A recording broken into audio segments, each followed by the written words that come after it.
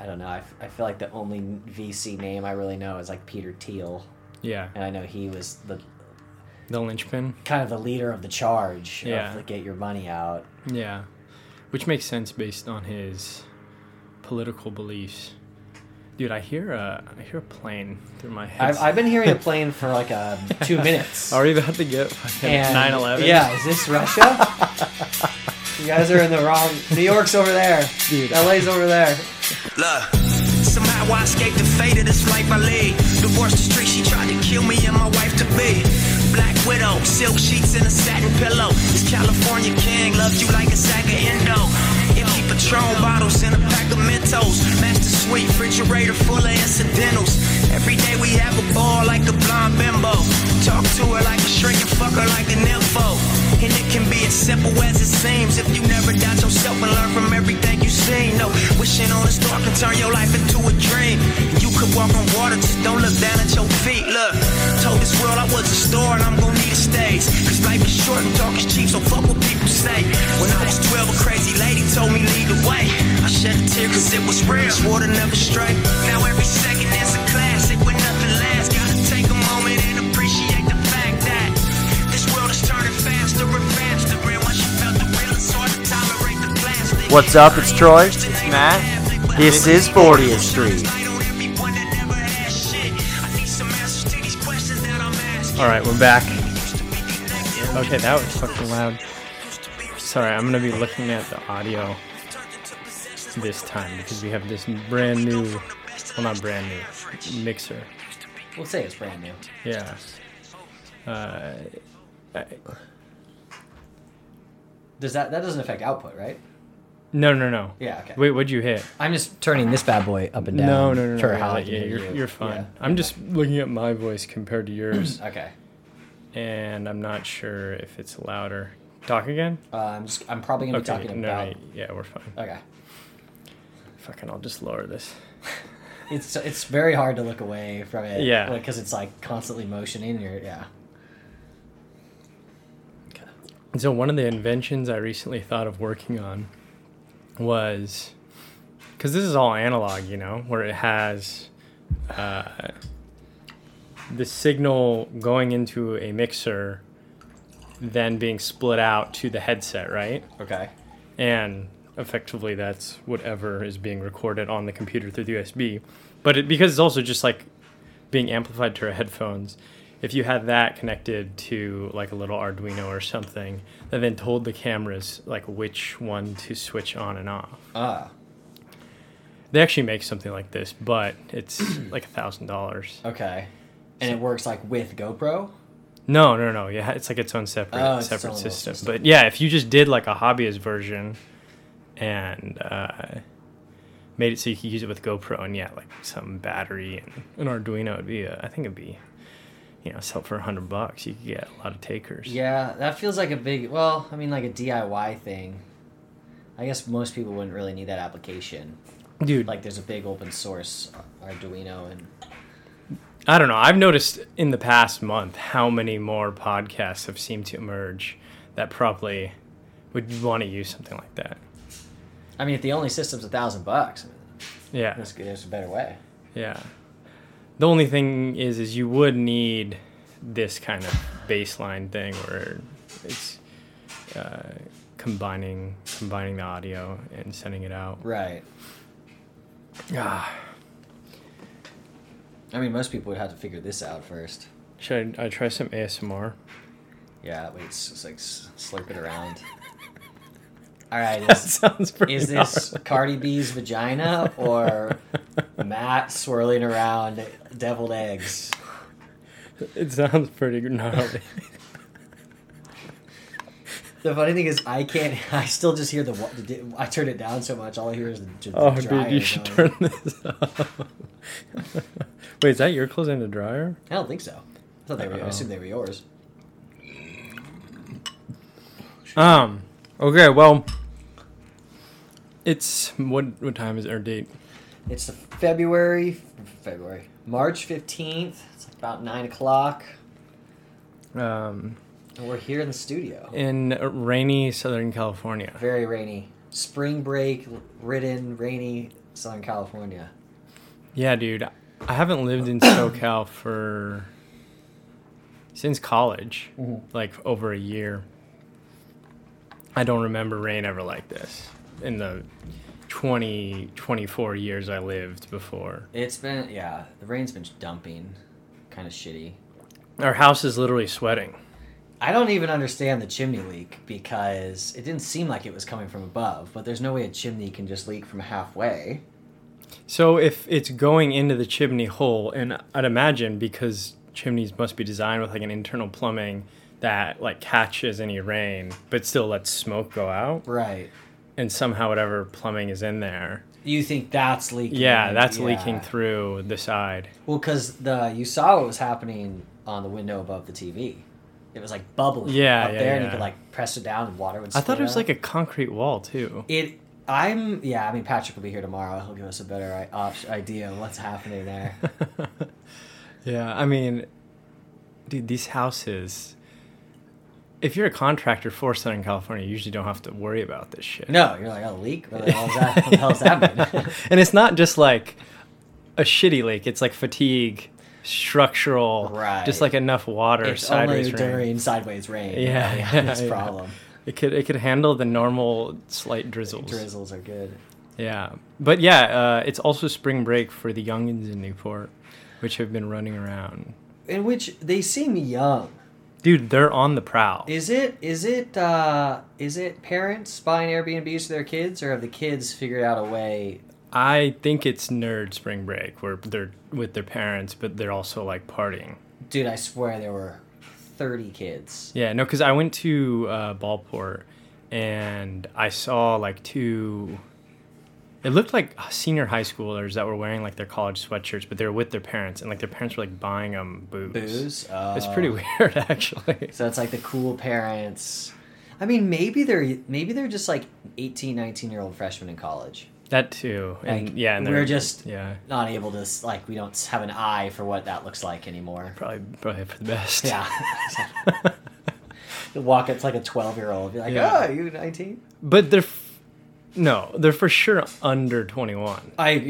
Oh, without a question. Yeah. Because when I was on the boardwalk biking, there were like visibly drunk dudes. You know, like dudes have that just like wobble. Then there's no shot those guys were 21. Yeah, and they're doing this thing that you do when you're young and you're like looking for a party to go to, that they like kind of congregate. It's kind of like animals at the zoo that are like in these groups. It's a watering hole. Yeah, and they're like they're all talking about probably like stupid shit, but their heads are like on a swivel looking for where's the other group that seems to have it figured out with the booze and the party plan, and how do we like send the most attractive guy or chick out to kind of like talk to them. Yeah.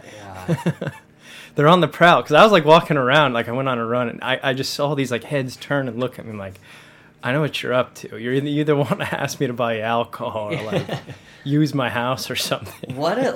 I mean, also because it's raining, like shitty spring break. They were definitely thought it would be like sunny California. Oh yeah, because they're not from around. These aren't like local kids who are getting an Airbnb for spring break. They're like clearly not from there, so you wonder like where they're from. But they're probably from California, but maybe not. Maybe Arizona or not like far. No, it's definitely not flight worthy. But maybe get in a car. Yeah, the IE Riversiders. That could be.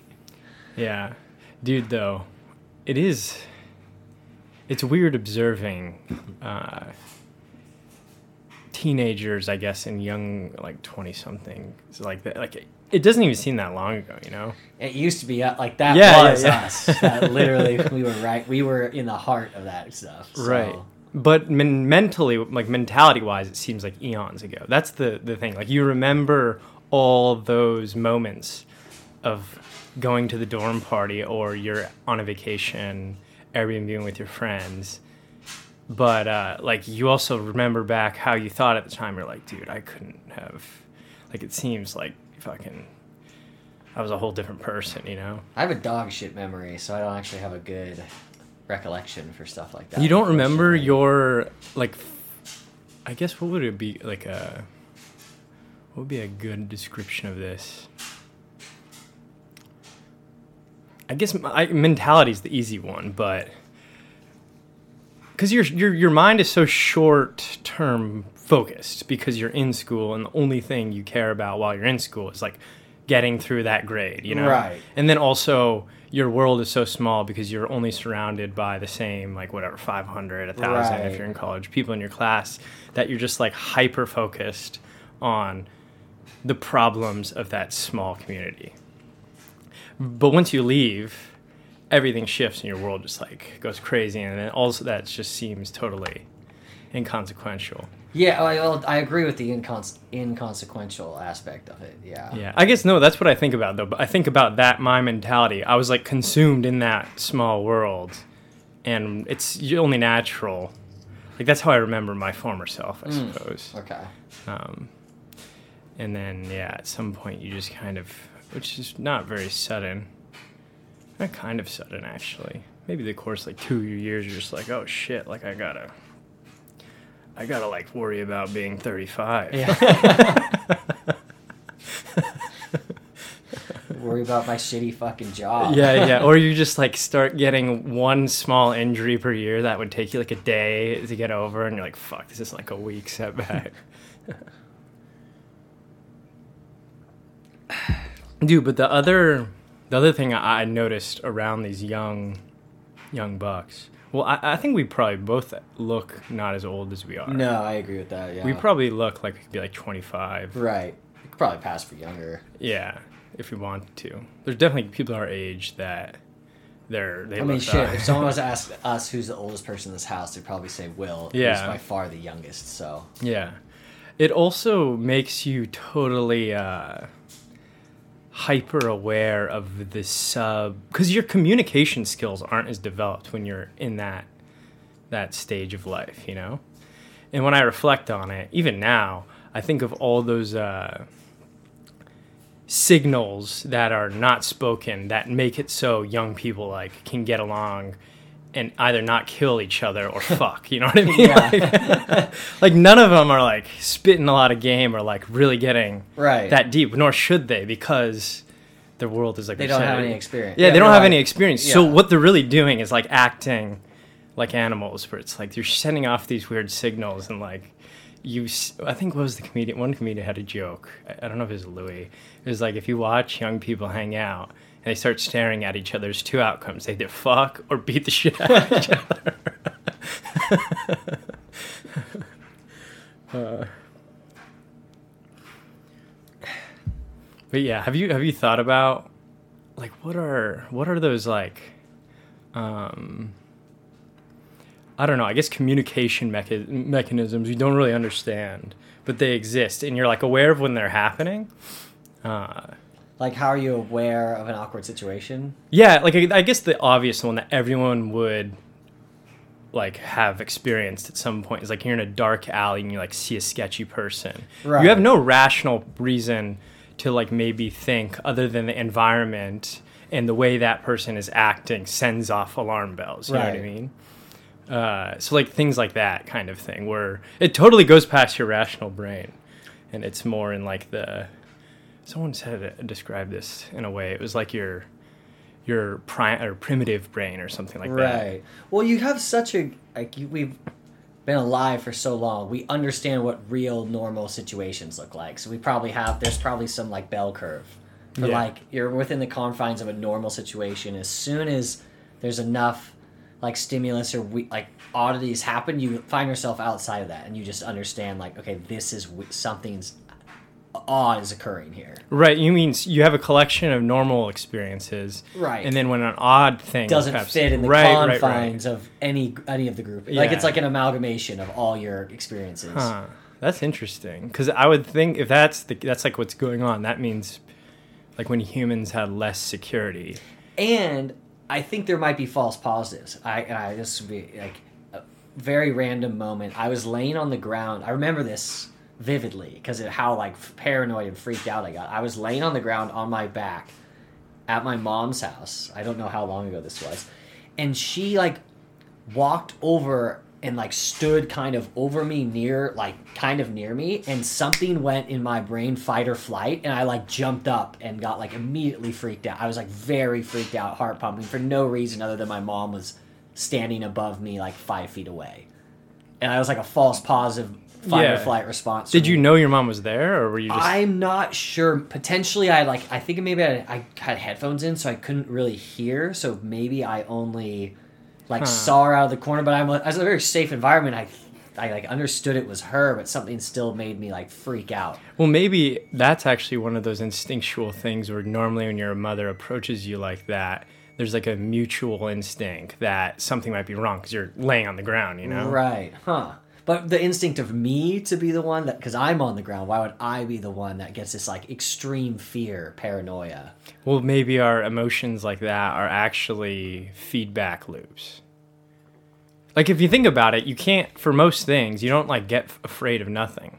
Right. Or you don't like love or feel elation over nothing. So if there's something between two humans where like you feel fear, but it's because something else is going on emotionally that you're like in tune with, which is in another human that's kind of setting off some weird vibrational signals that then kind of like combine and resonate, and then you like both respond accordingly, kind of. Or maybe it was just that situation never happened, ergo it's outside the bell curve, regardless of that it was my mom. Like had it been some other human, I might have actually been like, whoa, what the fuck is this human doing above me? Right. That's probably more likely, but it would be kind of cool to think that. Kind of like when like you're thirsty and I go like, hey, you want water? And you're like, what? Yeah, that's what Like an ESP type thing. Right. Or when you're thinking about someone and then you like see their name somewhere, or you even get a phone call. Right. Or a text from them. Yeah. I think some Instagram charlatans have made a lot of money off of the like wish it, will it idea. Oh, like, yeah, because you could use that as mind, body, or whatever it is. Dude, I went to Lightning in a Bottle once, and there's this guy who called himself, like, an empath, and, like, all he did was, like, kind of say vague things that are, like, normal emotional circumstances people would have, like, underwent, and everyone was on drugs, so they're just like... Sounded very elite and official and and worthwhile. He played it off really well. Like, this guy probably could make a lot of money if he did those, like, palm reading things. Right. But, yeah. He got laid one time doing something like that, and then he was, like, set off forever. Yeah. But there's definitely something to... like the mutual evolution, like the mutualism between humans that makes a lot of what you would, if you like studied them, look like discrete systems. Like, I don't know, this emotion comes from, this like nerve response kind of thing. But that is actually maybe tied to like an environmental factor that has to do with like other people, giving out some signal kind of thing. Do you think when you're closer to a person, you understand like their vibration better?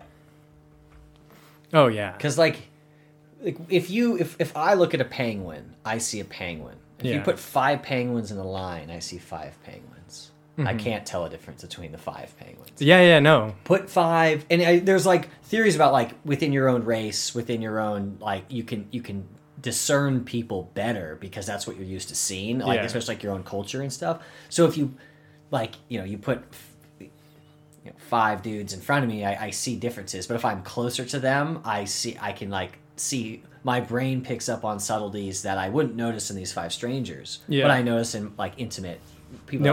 Dude, I even think that for ourselves, like appearance, what you're picking up visually is distorted by the amount of times that you experience it in a way. So that, I guess what you're more talking about though is like, I don't know, like idiosyncrasies between their behavior as well. Exactly. No, I know it for sure happens visually, and I think that would make sense. It happens with that too. Do you think like an AI model will be able to, like any human will pick up on their vibration, or is like as a pseudoscience? I don't know if a computer, that maybe that's why an AI model couldn't, because it's so dependent on those wetware systems that you can't use in a computer. Like some oomph to it, like as a human connection where I understand. Like if my nervous system was affecting your nervous system, you would have to somehow design hardware and computers to be able to kind of replicate the same thing. But we don't even know much things about how our brain like sends those signals, Right. you know? So I do think there'd be limitations. But no, going back to what you said about the penguins, it reminded me of this sounds like really fucking racist, but I think I was towing the line you're about to hit, and I was like, let's use penguins. No, instead. I could say this based on where, you know, when you like looked at a photo in like a history book, right. of like China, and, right? Like, this is what Beijing looks like when you're a kid. I remember thinking like, man, they all look the same, right? Like, but then I moved to Singapore, and mostly Chinese/Malaysian. Right. They look at white people and can't discern exactly differences. It's because they look at different features. I read like a little paper on this one time because it was like why does everyone from a different race sort of start to blend together as one person when they have like the same, like a blonde hair, blue eyed dude, like 5 blonde hair, blue eyed dudes of same height in Malaysia. They'd be like, holy this is the same guy. Yeah. Whereas I think you just look at different features of people.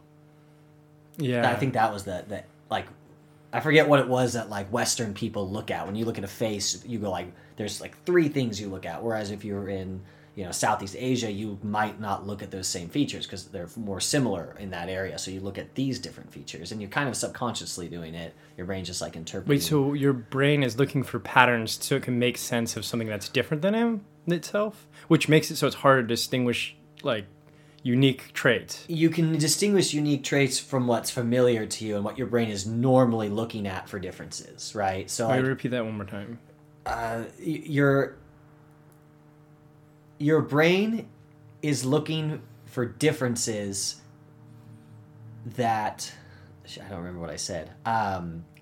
So like the difference between 2 people from Southeast Asia and 2 white guys in facially is going to be different. Like there's different features with larger gaps, right? Than like let's say like eye color, or eye shape type thing, or maybe nose ratios. Like it's just subconsciously your brain's picking up, and because you're always around your own culture and race, typically you're able to discern those things a lot more between people.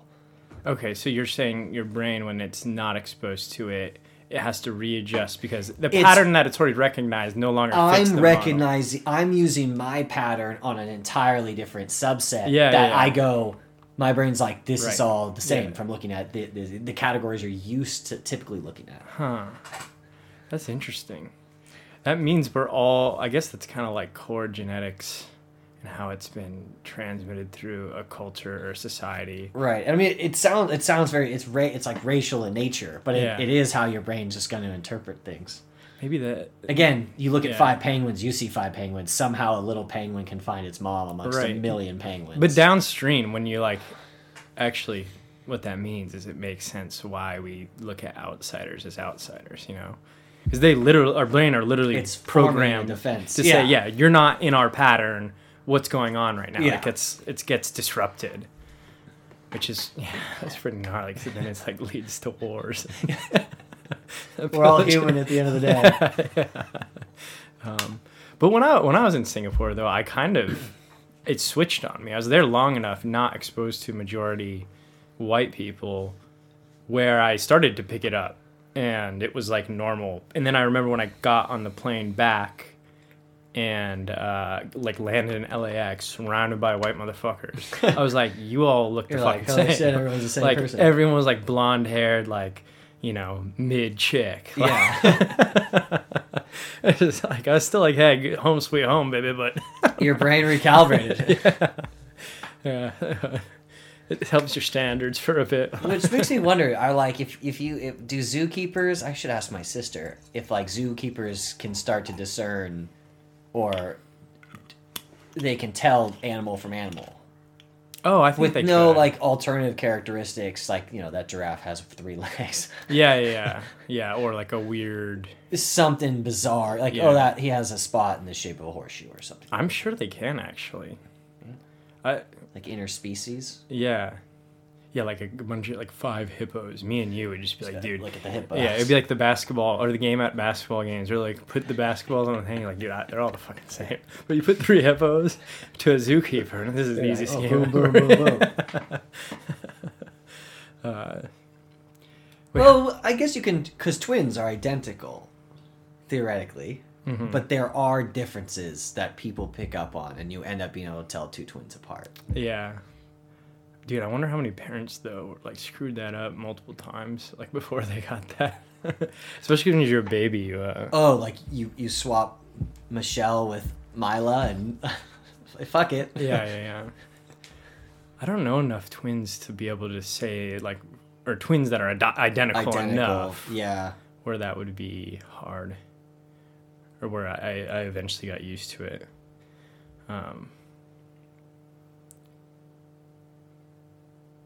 Yeah, dude. I guess the only ones I think of are Mary-Kate and Ashley Olsen in Full House. I didn't know them.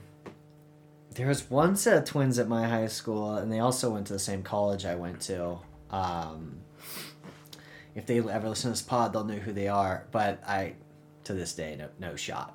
Yeah. It was, hey, what's going on? Hey, never a name. I just no shot. Yeah.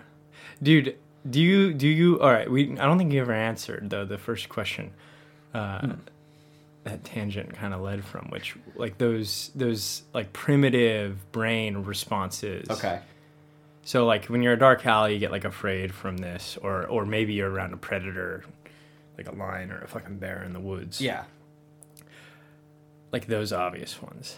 Sometimes I feel like walking on the street, you kind of, like, I don't know, or even going out at night, you might, like, be around, like, you might make eye contact with a certain female and just be like, oh, yeah, that could be a match type thing. Right. That's another one, which you have no rational explanation. Yeah, but as, like, a male, that could just be your brain going, fuck yeah. You know what I mean? It could be a big false positive. But in that mating is such a strong biological impulse that why would my brain have done it independently of maybe...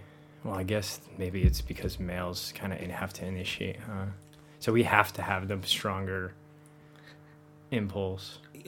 If you could go back, I mean, what, Homo sapiens, 200,000 years old. If you could go back 175,000 years and look at, like, what a true primitive, non-societal Homo sapien did, that'd be very interesting. Yeah. Or another one, actually, is, like, could women detect who's a father and who's not if, like, it's just a crowd of men? I wonder.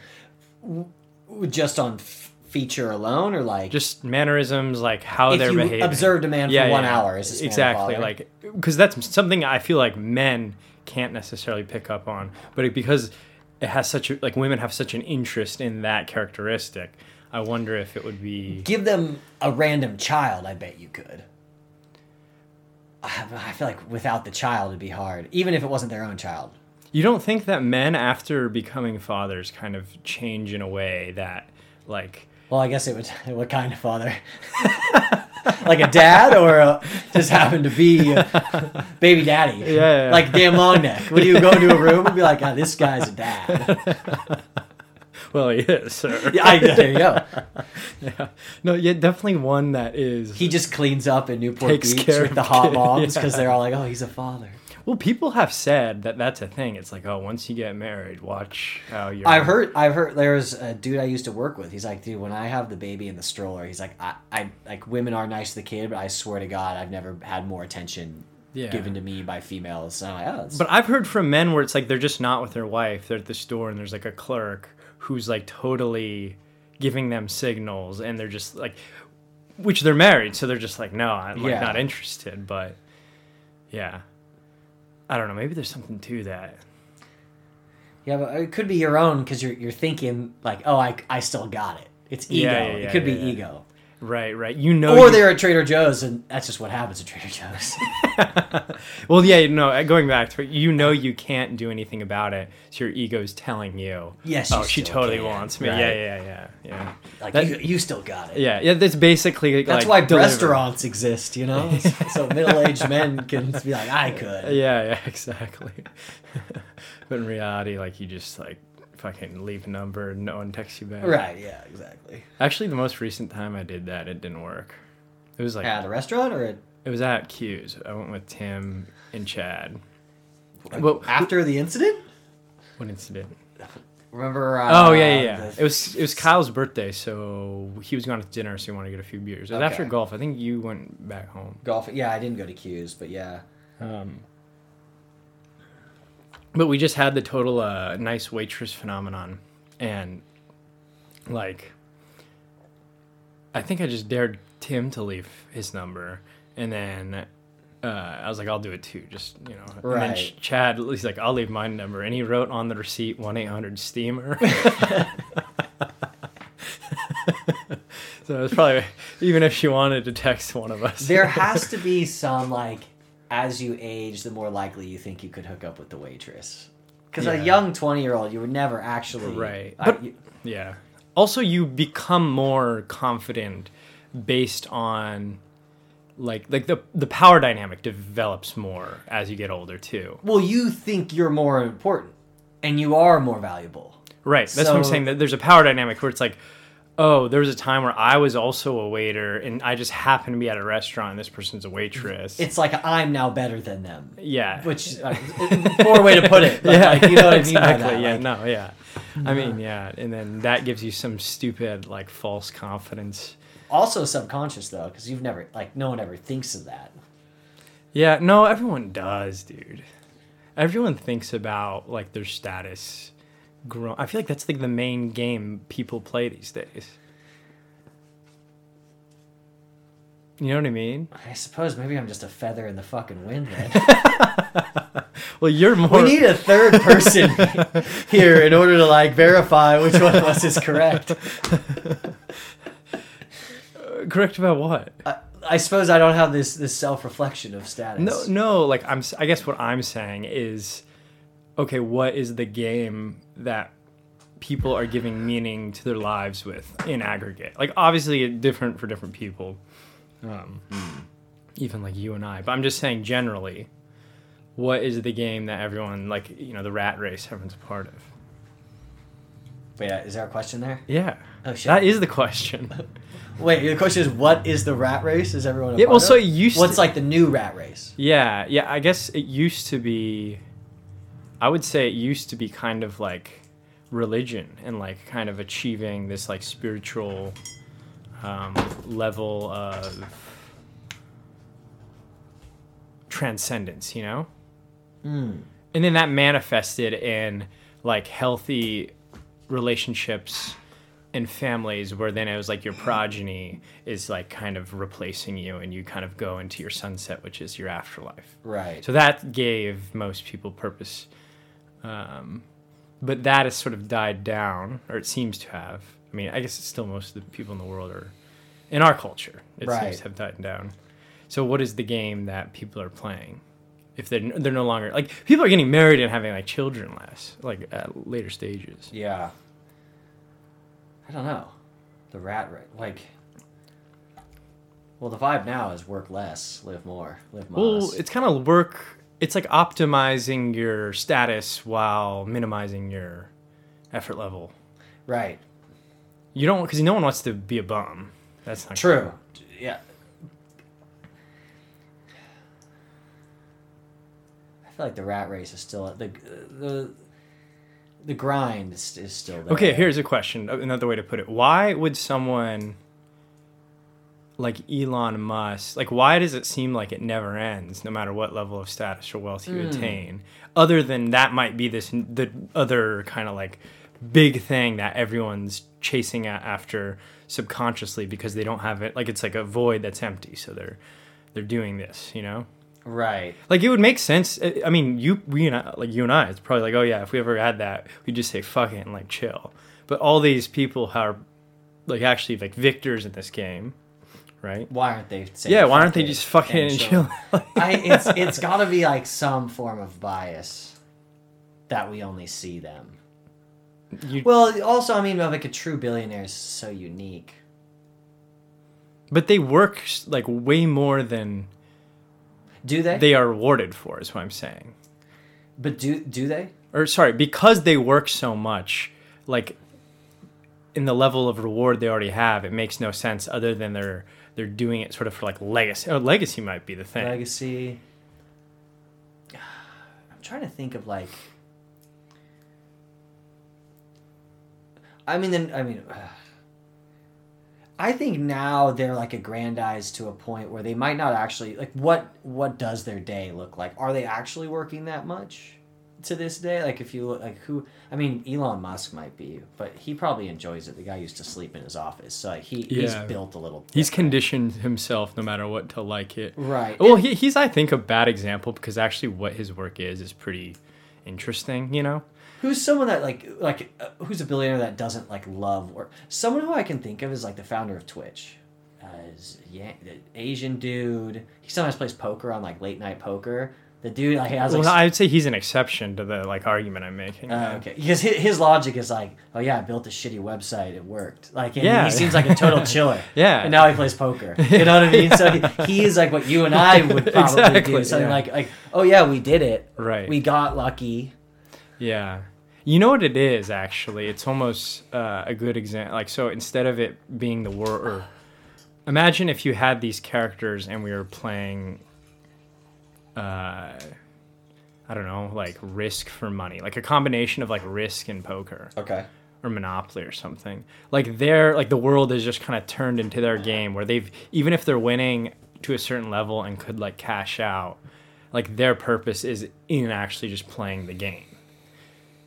And the game itself is this like wealth creation, like hyper focused / influence focused thing. You probably just build an emotional connection with what you're doing in such a way that you can't part with it. Yeah, but some of the people that like Elon Musk is an example of that for sure. But there's people that, you know, they were like even partners with him, but now all they do is just like invest and talk shit on Twitter. Right. You know, it's like, so it's not like they're passionate about random projects they're investing in. They just probably view themselves as like the modern sort of, I don't know, like conqueror, which the form of which is like, what can I like own, whatever, you know, through the forms of like shares in some sort of enterprise.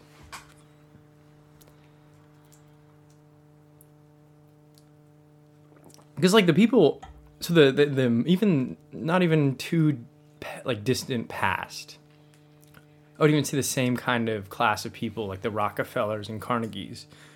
They didn't even do this kind of shit where they were like in the public eye and it was kind of about their legacy. It was more about their hereditary line. You know what I mean? Because like a lot of those guys like went into like politics and like public service and shit. So it was like, how do we lock in their well-being where like Elon Musk like doesn't even fucking like his kids. He's probably got all sorts of kids he doesn't know about. I'm sure you love your kids, Elon. Don't get mad at me for He clearly doesn't like him. He's naming them fucking things that no one can possibly get remotely close to saying. Yeah. No, I was kind of talking about this with Will yesterday, so it's good to hear your take. But I guess I just kind of think like the question of how much is enough. Kind of, and also what is the general game and who is playing it, why, and who's outside of it that might have like created it, and how do they benefit from this game existing, you know? And are those people like the true elites of the world? Well, I mean, if you were to talk of like the game, would be looking important. Right. It's like why are there all these weird job titles? You see it at like Starbucks. You're not like a barista. You're a drink connoisseur. You know what I mean? There's weird names, and it's about like feeling and looking important. Like looking influential. Yeah. It's like a facade of influence. But it's fundamentally rooted in status. You know. Yeah. Like people in the past could have just, there was like, it was even hard to have this because you just didn't have the communication mechanisms. They just had like a small town and there was no status didn't scale kind of idea, but now it does. Yeah, if everyone like rural, if everyone had a farm. Mm-hmm. How do you one up someone? I would think the guy, like the Twitch guy, if I were to say there's like an elite now, it'd be more like him. He just kind of cashes out and he does whatever the fuck he wants and like totally disregards that system. The founder of Snapchat, Evan Spiegel. Yeah. Why don't you ever hear from Evan Spiegel? He married a supermodel. Right. 10 years, like the number one supermodel. You don't hear a chirp. Yeah. Either he has a great PR team who spends fortune keeping his name out, making sure that doesn't happen, or he's just actually this is a good example. He might be from more of the cloth of kind of the elite that I'm trying to describe, which is he doesn't actually give a fuck about what he's doing, and the evidence is because Snapchat kind of just tanked. And he just was like, oh, instead of trying to like save his reputation, he was like, did he get out? He got out. Right? I think he got out and just like, like sucks. Like I made money. Like now I'm gonna do whatever the fuck I want, and not be in the public eye type deal. It's almost like I think it all comes down to ego. All comes down to ego. It's how you want other people to perceive you. But what I'm saying is like, ironically, and this was Will's point actually, the people who kind of are the coolest and have the most status are those who don't give a shit about like their status, and that also must mean they have like the highest form of ego. You know what I mean? Like so this SVB bank just collapsed, right? Right. Have you heard? Yeah. Oh yeah, I've been all over. But so wait, just real quick. So you're saying Warren Buffett, yes, lives in the same house since 1960, drives a Cadillac from 1985. Mm-hmm. He's at the pinnacle of elite because he's there and just does not give a shit about. He eats McDonald's every morning or whatever, right? He gets a McMuffin every day. He's probably a good example of someone too. But he's so elite that he's like almost forced to be in the public eye, which I'm sure he'd prefer not to be. Right. I mean, he's untouchable elite. Right. Yeah. Exactly. But like, he's a guy who wealth didn't change. I mean, also probably one of the most humble people you'll ever meet. He's just a classic. Right. Well, wealth doesn't change the true elites because they expect it as the norm. You know what I mean? Like This was like the British aristocracy. This was like the whole idea, right? It was, they just knew they were gonna be rich, influential, so they didn't even like push their kids to do what was like economically lucrative, right? They were just like fucking play polo and like do sportsman-like activities, right? And then everyone else who like was outside of that aristocracy, they're just like, oh, you kind of want to join us? Well, we got a colony in Singapore. Go get over there, motherfucker. Like, so could you say that that's a good way to spot like a viper in the bushes? So, for example, there's if you back to something we talked about like a month ago, Sam Bankman-Fried, he is. There's video of him going like driving like an old Camry, Toyota Camry. He drove a Toyota Camry from like 2013, piece of shit car. And is that like a canary in a coal mine for the modern scammer? Is someone like faking, not caring? Yeah, no, he was also like embellishing his virtue too, right? Which is another signal, but. I think maybe even more, like if you were to add another layer of complexity, that guy was like a tool of this elite class in a way, because it was like almost someone they would like sacrifice to hide, their own beneficiaries from a corrupted system that, other people could kind of focus on. Yeah, he was an automobile for, that situation's just wild. Yeah, no, but I know what you're saying. He was trying to act a certain way and like basically bend the game so much. It tipped the scale as to like something's up here. Yeah, exactly. Which validates the fact that this game exists in the first place. But anyway, you were going over to Silicon Valley Bank, and I realized. Oh yeah. So no. This bank just failed, so I guess just for the sake of documentation purposes. On Sunday night, the FDIC took it over. Yeah. Sunday morning, maybe. Right. From what I understand, I don't understand much about it, but it was just from people I listened to. It was basically the bank for all the startup kind of companies. So it's like, say you and I did like Y Combinator or something like this. and Mark Andreessen's firm wanted to give us like $3 million. Right. The vehicle for doing this was through Silicon Valley Bank. Yeah. So all tech startups basically went through this shit, and tech hasn't been doing well.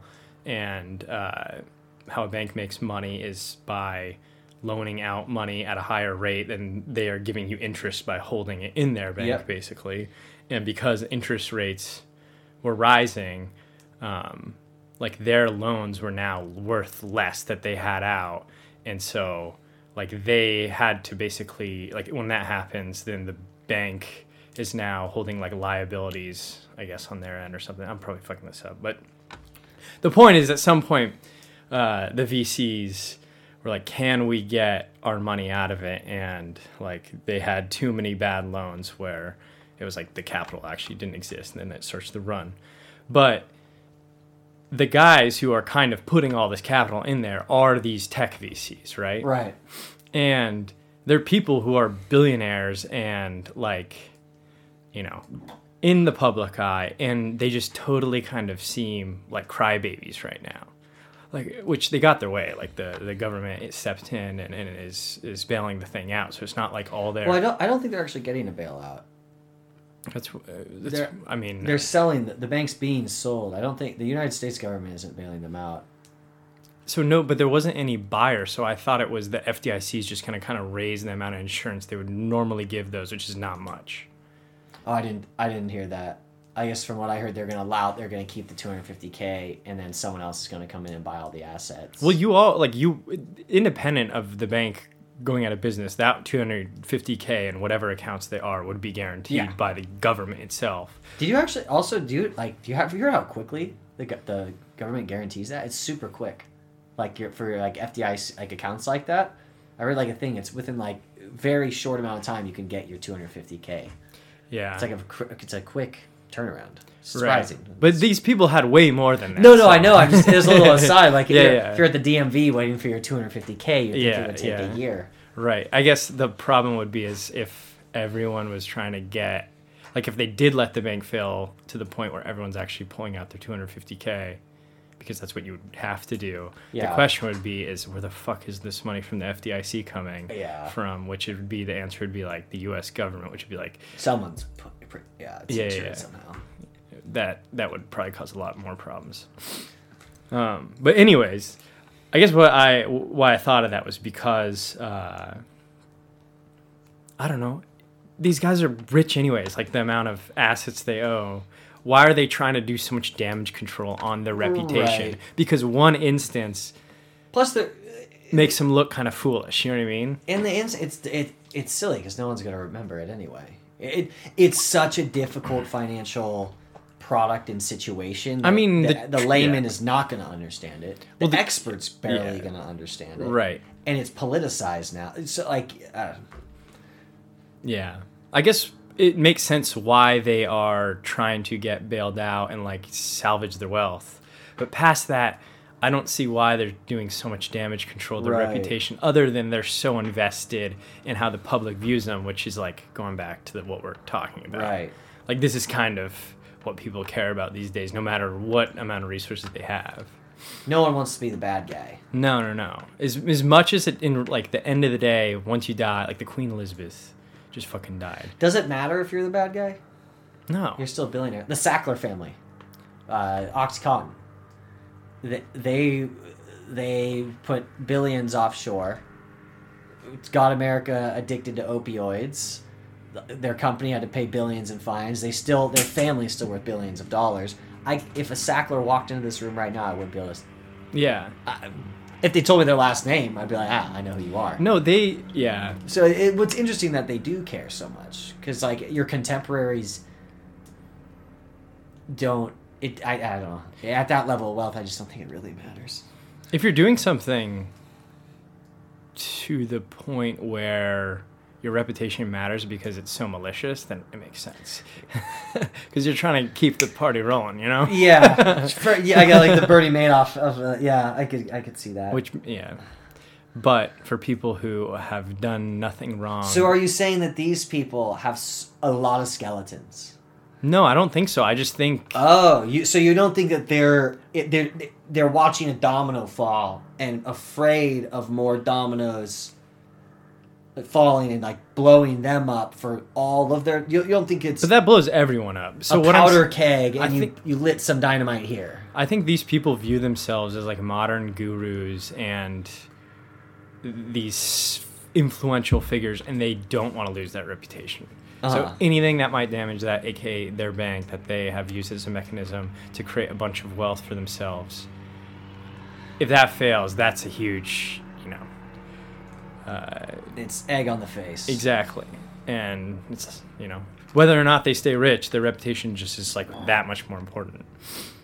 The memories are short.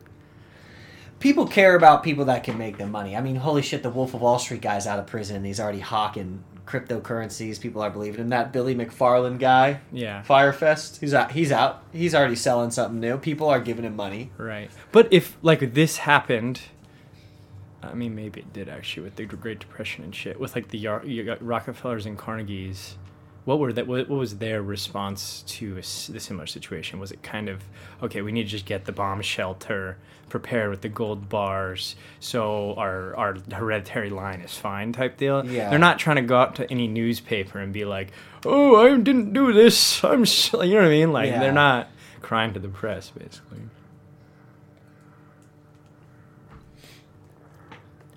I don't know. I feel like the only VC name I really know is like Peter Thiel. Yeah. And I know he was the linchpin, kind of the leader of the charge of the get your money out. Yeah. Which makes sense based on his political beliefs.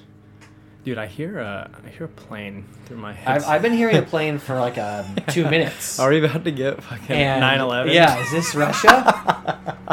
You guys are in the wrong... New York's over there. Dude. LA's over there. Do you remember the Jake Paul boxing match? Which one? The one with Tyson Fury? Against his brother, yeah. Tyson Fury's brother. It was outside in, guess where it was? Russia? Saudi Arabia. Okay. Yeah. It was in Saudi Arabia, outdoors. And I remember there was a moment when I was watching it before the fight, which, by the way... biggest fucking waste of like 5 hours of my life watching all those boxing matches. I remember you talking about that. Yeah. And especially the last one, it sucked. Jake Paul blew. But anyways, it was outdoors. I remember thinking, oh shit, this is a big event. Jake Paul, Tommy Fury, they've been building this up and they're trying to ball out. I wonder if there's going to be like a flyover. And I was like, wait, they're in Saudi Arabia. Yeah. Like, if you want to cause pandemonium, what kind of flyover? do a flyover at a sporting event in the Middle East. Dude, the airplane is still flying over. It's pandemonium. Maybe they're busting all the ding ding parties. Is that a helicopter? No, that's a plane. Yeah. No, it's a helicopter as well. Is it? Yeah. What'd you write on there, Troy? I, on a whim, was at the grocery store and got a box of Trix cereal. You know Trix? Trix is for kids. Mm-hmm. Trix. And I used to get Fruity Pebbles and it would make my shit rainbow. Okay, Trix used to make my shit green. So far, shit hasn't been green. I had a bowl last night. But I was getting to the point of like, kid cereal hasn't changed. It's the same shit. Yeah. And then I was like, it's kind of like fashion. It comes in and out. Like right now, the milk's turning different colors. That's like the thing for everyone. The milk is changing colors. Right. So like, remember how Cinnamon Toast Crunch, your milk would turn cinnamony? Yeah. So now like Trix, your milk's you're turning pink. And there's another one, your milk changed color when you ate the cereal. I don't know if I And like it's that. like the fashion, it's like the high-waisted jeans of kids cereal. So it's like swag if you eat the Trix, and it's like, oh, you have the plain milk. Right, and it's all like you can... yeah, exactly. Or, my whole idea is it ties into like shrinkflation. Because you can make your cereal smaller, you just add a new cool feature. Yeah. It's just like an economical equivalent of like, you raise the price of an iPhone, you add a feature. Yeah. But this, you make it smaller and you add some feature. They could... Oh, well, you could just make it smaller too. It's not like anyone would notice, or they have noticed. But You're saying if people did notice, they would still buy it because the feature's there. Right. Yeah. It's just this way, and it's just a marketing thing. Yes, I didn't realize. No. Actually, this is a example of inflation. Fashion and kids cereal, trends are ubiquitous around the world. Right. With everything. The question would be if washing machines were still designed with all the same features that they had in like the 1980s. Right. How cheap would they be just based on the innovation of how they make those? You know? Right. But they add features so they could keep the price elevated. Do we need a bedding cycle? No. It's fucking put it in the wash cycle. Does your thing need to text you when it's done? Yeah. It fucking sings. Right. It doesn't even need to sing. I don't need it to be hacked and spied on, especially when I'm like fucking jerking off my laundry just to get one more. Yeah, you click start and a porn plays. I'm like, God damn it. But the trick cereal brought us into like we're next door. We're like doing like the Mandela effect of like there's some really good like side by side comparisons of like Looney Tunes, and it was like how is it spelled, and it shows you both logos, like one spelled this way, one spelled this way, and you're just like, oh shit. Wait, the Mandela effect in spelling? Mandela effect, false memories essentially. False memories, huge group memories. So, like, say, like, if I were to say to you, I thought it only applied to things you were adamant about. So, say, what's something you were really fond of as a child or as a youth? Pokemon. Perfect. Pikachu. I show you a picture of Pikachu. All right, did Pikachu have a black stripe on his tail? Yes or no? Yes, I think. Right? Are you confident? Or is it sure? brown? It might have been. But Pikachu had a stripe on his tail. I think so, yeah. Like, you're fairly confident? Fairly. Like, if you were... Pikachu did not have a stripe on its tail. Huh. And it's Mandela, so it's false... You're giving a picture of... Or I memorized the general thing because he's popular in my memory bank. But a specific thing in that... You'll start associating features with. So this is where I was kind of confused because I thought the Mandela effect was only when like I created a false memory. So it's like something I'm very like. So say like, I thought Patron. I didn't have sexual relations with that woman. Like I thought Patron was a moth and it's a bee or something, and like I know it's a moth. I thought that was only like personal fault, but I guess it's broadened into like. Just like iterations like this Pikachu. The Mandela effect is me showing you two photos and going which is which, but you've seen this a million times. Mm-hmm. You know what it is, but you don't because you can convince yourself that it's else. So you're saying the tricks version of this is the tricks. It wasn't anything for tricks. It was just for we were looking at like Fruit Loops and how the spelling of Fruit Loops. Is it like Fruit Loops? Fruit or FROOT? I would say FRUIT. I don't remember that one. Oh. But, and it was like because they used the Fruit Loops. And was Loops with two Fruit Loops as the O's, or was it fruit? It's LUIP. Well, the age-old classic is like it's a trivia bar question. Like what are the colors of the Google logo in order? It's something most people see multiple times a week. And like you. So candidates for this are recognizable, but like distinctions are hard to. Your brain knows it, right? Like the Coca-Cola logo. Mm-hmm. Is there a hyphen between Coca and Cola? Dude, I think this happens with people too. You remember how they looked, but then as they become more and more of a distant memory, it is totally altered. And your perception of them probably alters their physical appearance too, without you knowing. Dude, when you dream, do you see faces? I never see faces in my dream whenever I think about it. I don't dream very often. Do you dream a lot? Yeah. I dream very rarely. Infrequently, I would say. And I would say I typically only dream when I've gone back to sleep. Like I wake up, say alarm blasts. Yeah. If I turn that off and go back to sleep, the next time I wake up, I will typically have had a dream. I don't do that very often, but on my normal sleep, I seldom dream. I think I see faces, but now that you say that, I'm not quite sure. Maybe I just understand that that's the person. I don't actually see their face. Yeah. They're not vivid for me. They are every dream of mine is fleeting. Yeah. It's one of those things you have to practice. Well, fuck you. It's like this whole lucid dreaming thing. People are like, you can lucid dream. I was like, if you can lucid dream, it's Inception. Be asleep 24/7. Yeah, like you could live out your wildest fantasies. Yeah. And you can make reality 12 hours a day. Oh, I think this is reminding me. Actually, Blaise. I think you know who Blaise Pascal is. Pascal. He's like Pascal's wager. Yeah. And I think the Pascal, all those inventions. I guess I've never heard someone actually go first and last name. It threw me off. Yeah, so I was like, is Blaise some like new TikToker? Yeah, no, he had a good. Because he's a philosopher too. Right. He brought up this idea in it wasn't one of his books. It was like a letter, or essay or something. But it was on nightmares kind of thing, where he kind of posed the question: if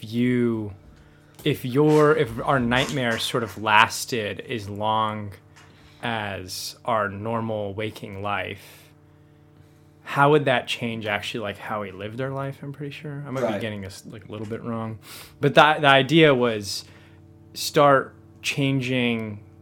Like if you started viewing your life more like how you view your dreams, how would that actually affect your decision making in your life? In like an idea. So, well,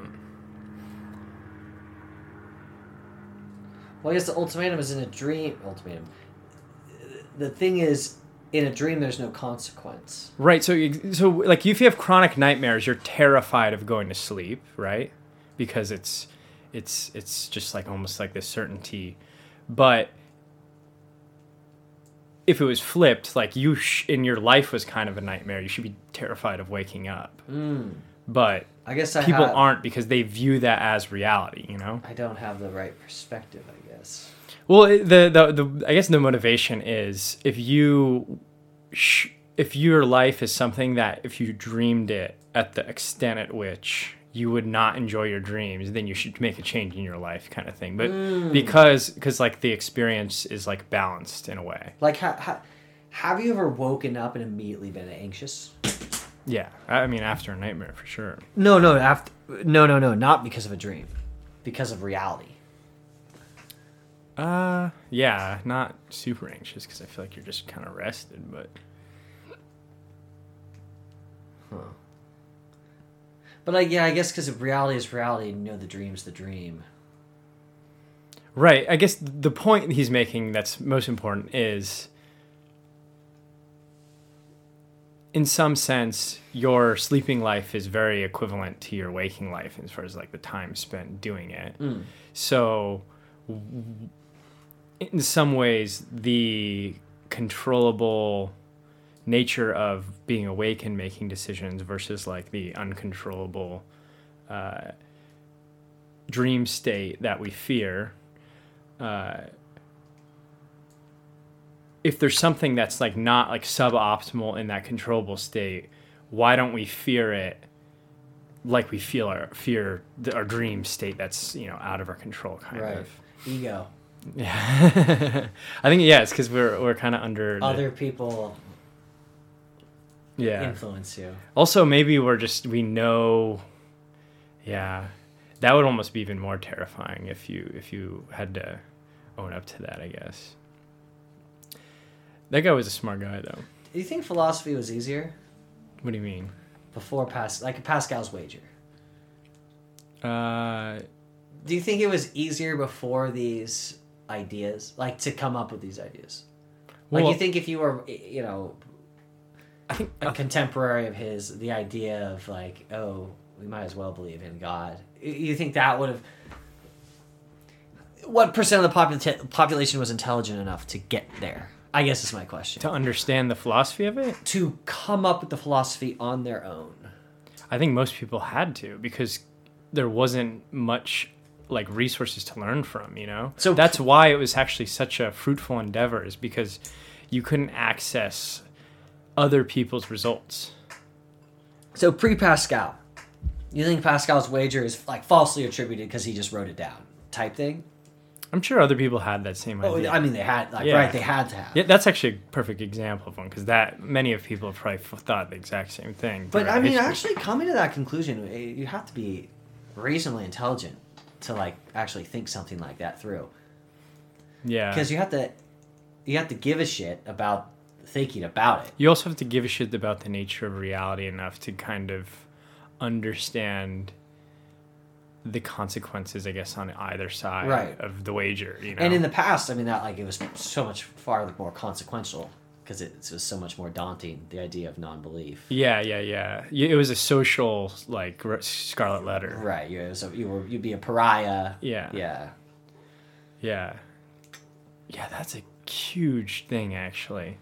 People used to basically, like, even if they were secular, like, it was, I'm related. Like, people would go to church and there'd be non-believers chilling. Right. I mean, if my options were ostracization or societal inclusion, I'd be at church. You know, like I would go.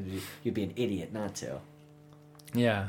Which I guess that's a good point. That makes the ability to think about the wager in those terms and say, oh no, this is rational to believe in, even if you have an irrational mind. Right.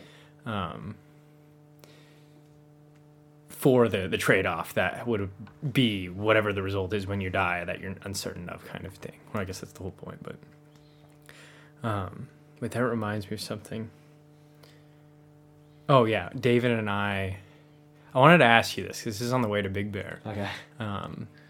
So, because I have an answer for it, but... Wait, let me sort of qualify the situation from my perspective of Big Bear.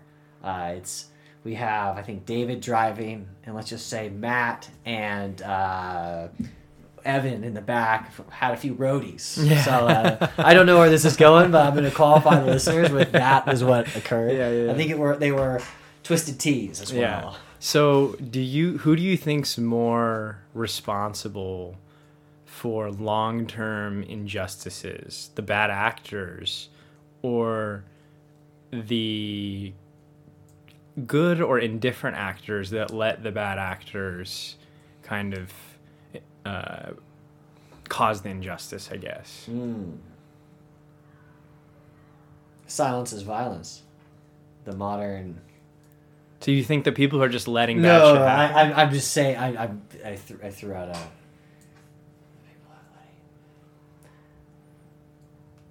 Like, who shoulders the blame? I guess, like, you could draw, like, the number one... the truth is it's open-ended. You could argue both sides. Right. Like, I think the most obvious, you'd say, well, whoever did that injustice, obviously, right? Right. But that's also why I qualified it with long-term, because it's harder than to say that... Like, it's... In the short term, if it's, like, a murder, it's like, yes, the person who murdered the other person... then and there is guilty. But if it's something more like the Holocaust, where this happens, I was just about to say like over the span of like phenomenon. 15 years, right? Are it those actors who kind of were actually a part of the crime, like gradually, or is it the people who knew something was wrong in the environment, but they let it persist anyways? Because you could almost say that knowledge of that and not doing anything is like almost complicit. Yeah. It's a hard, it's a hard, like...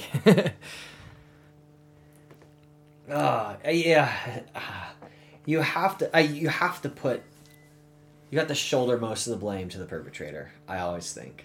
But the perpetrator in this long-term frame might have been different over time. But you could still say, okay, well, whoever passed the baton to the next, like, administrator who carry out the program, they're both guilty type deal, even if one wasn't as drastic or something changed in between the administration. Like degree of blame. Yeah. Dude, I kind of think the people who allow it are almost more to blame. I would say if you leave a cookie out on a table and the kid eats the cookie, the perpetrator is not to blame.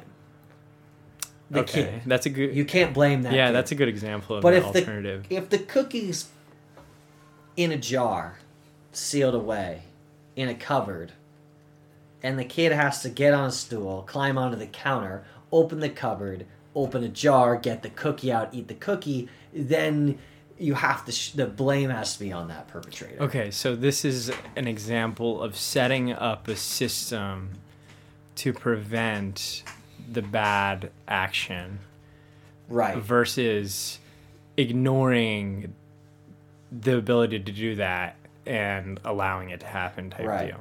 Well, this might be a weird aside. The Holocaust is interesting because a lot of blame. I mean, you still have Nazi hunters, right? You still have guards, 95-year-old guards, executioners getting put on trial for these things. But we have an interesting... Wait, now? Yeah. There's still like an elite Israeli squad. They just got a guy 102 years old, got sentenced 100. You can look at maybe 95. Maybe the one before it was 102. There's a real recent one. The guy's 1 trillion years old. Dude, that's and he got sentenced. Yeah, there's still Nazi hunter. Like Israel still sends out squads to go get these guys. That's 102 years. That's pretty. And some of them, I mean, it's so old. Evidence is low, but like you can prove that they were there. They were a guard. They were something. They were definitely involved. But it's like the Nuremberg trials are over. You know, if this is just some kid who's 19, it's hard. For me, in my head, that's hard to do. If it was like some young kid, you know, doing it for the cause or whatever. I mean, It's horrible. Like, it's such a bad situation. And I guess justice is important. But where were we? Perpetrator is wrong. I had this discussion with my mom. Mm-hmm. It's an interesting one. We're trying not to get too political, but if with the abortion debate, there's like 500,000 abortions a year. So every 12 years, theoretically, there's a Holocaust in the United States. I think Kanye made that argument. Right. And what I said to my mom was, why, if there is, why is no one doing anything about this Holocaust? Because any real action. So for that, it's comparable to the Jews because they're being manipulated that they're subhuman. These aren't human lives. Right. The Jews aren't human lives. The babies aren't human lives, right? Right. But why isn't, like, as spry young males, like, why weren't spry... I guess young German males were for the cause of Germany. Yeah. I mean, Germany was decimated after World War I, and that's why the nationalism of, like... Right. No, rose. Yeah, the reparation, all that.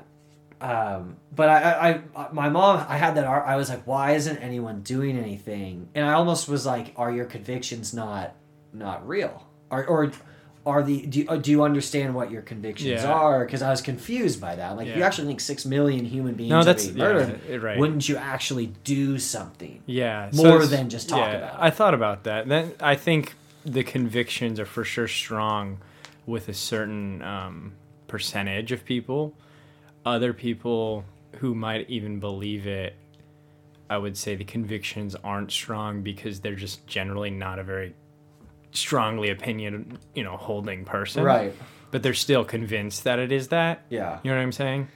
But the reason why even the people with the strong conviction aren't doing it is because they're aware that the majority of people aren't convinced that. Yeah. So they're just going to look like a radical. Yeah. I think that kind of sums up the idea perfectly.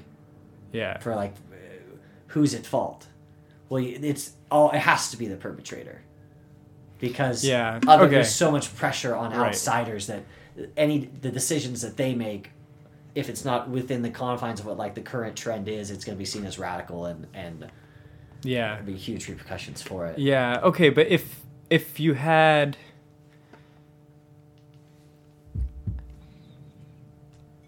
that's actually a good point. I didn't think of it that way. I guess the way I broke it down based on how you would answer that, which is probably the abortion is a good example because most of the pro-life perspective comes from like a religious thing. And the reason what I was going to say, why one would say the people who are allowing it to happen are the guilty ones versus the people who say the perpetrators are, like, it's more rational to say the perpetrators are the ones responsible. And so that comes from a more scientific, like secular mindset, like the rationalist movement. But if you're religious, you kind of start with the premise that evil exists, So you start with the premise: evil is the force of evil is out there, like the devil. Right. So you understand that there can be moments in time where mass atrocities happen.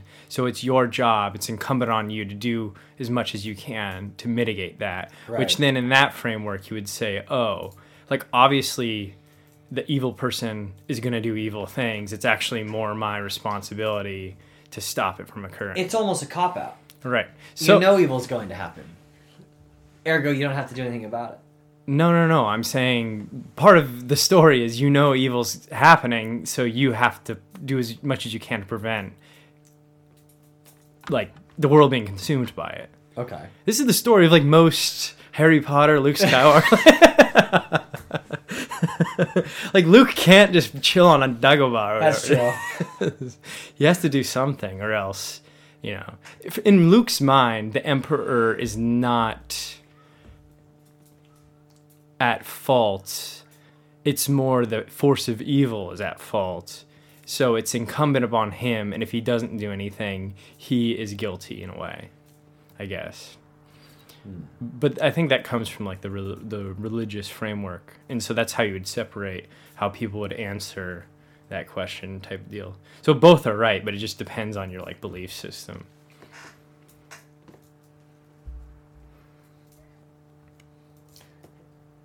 Harry Potter is interesting because like if Voldemort were to win, the world would be chaos. Yeah. But if I'm trying to think of another. If the Empire won, you'd have the Empire. Like it would just there'd be evil, but it'd still be a society. Yeah, no, that's the thing is forces of evil have dominated the world at different times. It's just if you're a part of it and you don't necessarily, I guess you're not aware of it or it doesn't affect you then. You know what I mean? Like, yeah. You don't have any interest in being like awoken to it, you know? Like, if you're part of the, I don't know, I guess like the Mongol society that's like raping and pillaging all these people, but you're just kind of colonizing some weird area in Kazakhstan. Keep going. Finish your thought. I guess though I'm almost trying to steam in my mind though. I'm trying to steelman that. Like even the Conqueror's position isn't actually a force of evil. There's a natural reason for it.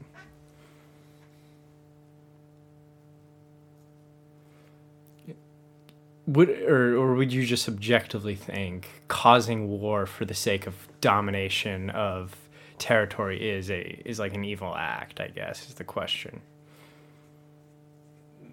In history or in modern time? Well, it doesn't happen much in modern times. Modern times, that conquering happens usually for some interest where, you know, you could say the decision is pretty bad, but you could almost understand rationally why they do it. You know what I mean? Like all our fucking bases in the Middle East, if they didn't have other stuff, like it's pretty evil. Right. A lot of the atrocity that goes on, but you could also understand why the people would almost look out for their interest of, I guess, getting resources for their own people type deal.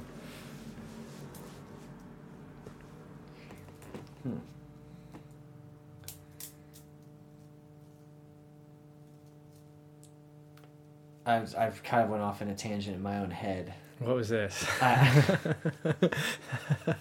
We're talking about like complicit atrocity. I'm like, if you were to roll back the clock and you had like a supporter of Nazi Germany in like 1935. Yeah. And you had Adolf on his podium. Well, he was in prison, I think, then. Whatever. You know what I mean? He's out. And you have him going like, you know, da-da-da. And you, the person in the crowd, it's like that whole experiment with the Stanford Binet. Was it the Stanford Binet prison experiment with the electric shock? Or no, that was a different people one. Wouldn't actually do anything. Or no, what was the one where the button... And you go from like level 1 to 10 of electric shock, and level 10 was fatal. And if a person in authority told the person to take it to level 10, 80% of the time they would. Yeah. And so if you Milgram experiment. What?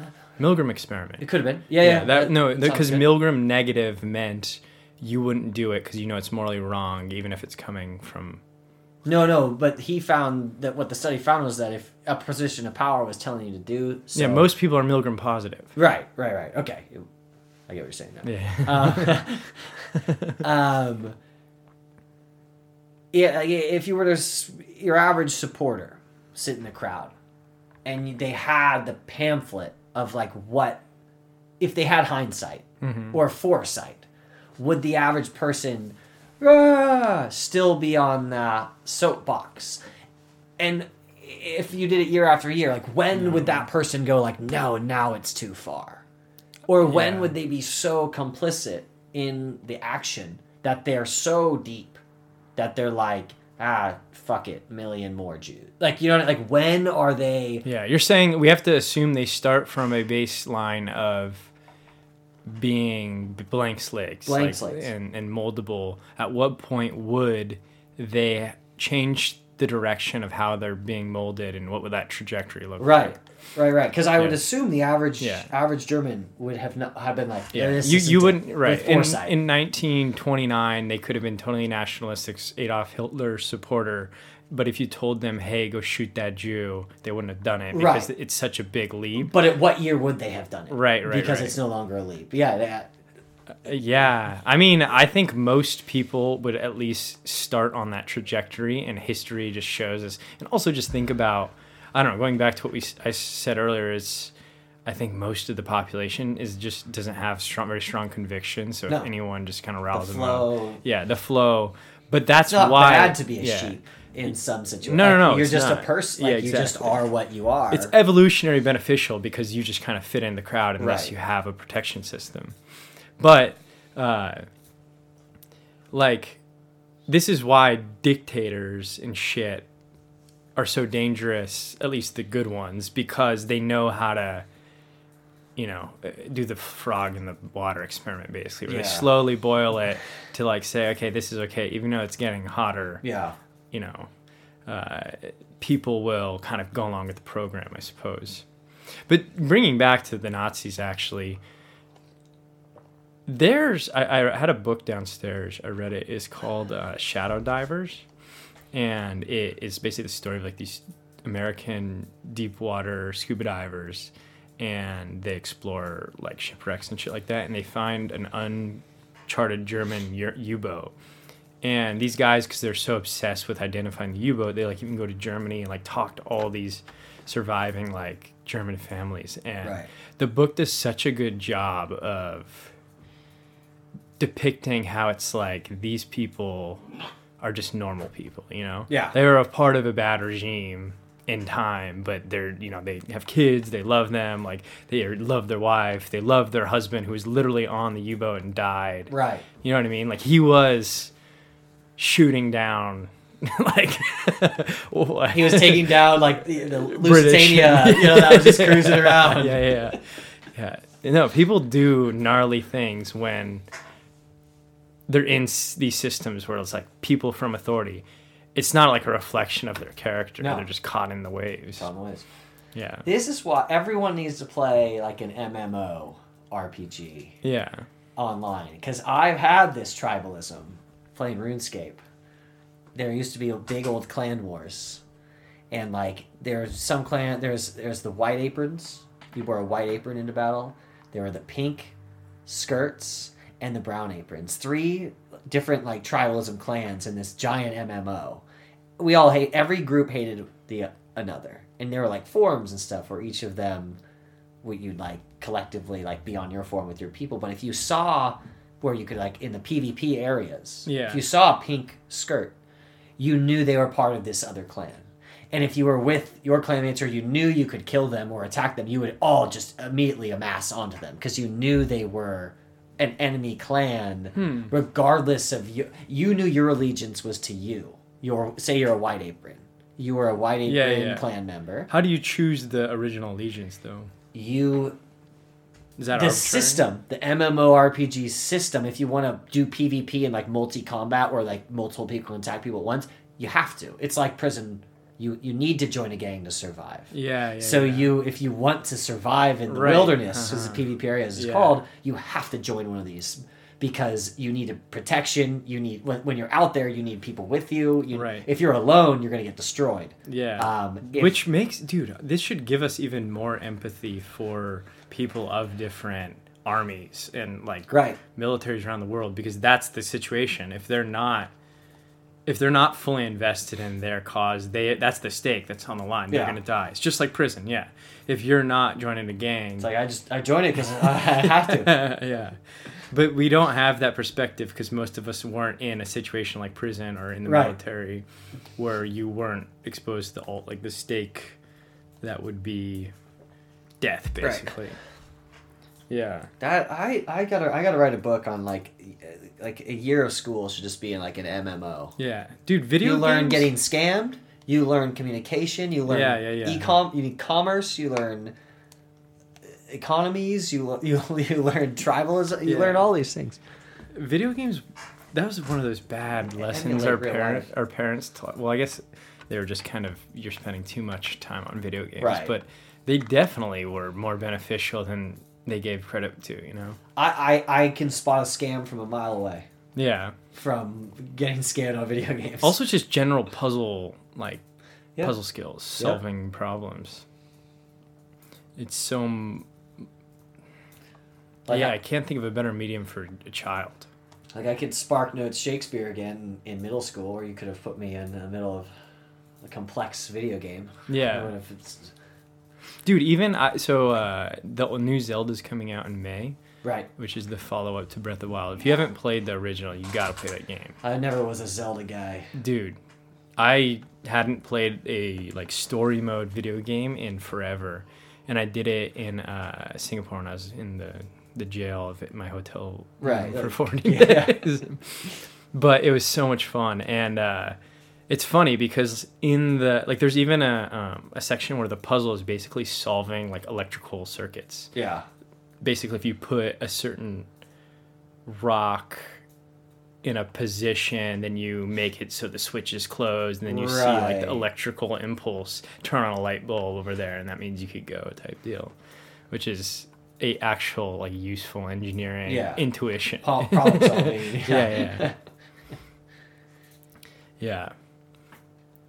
Yeah, I guess it's just the balance. We were sitting down for 8 hours, and I was mostly playing shooter video games, which those aren't as helpful. That's why I think the MMO with large economies and stuff, those are important. Yeah. But yeah, man, no, I didn't think of it in that way. The original, where, shit, how'd you put it?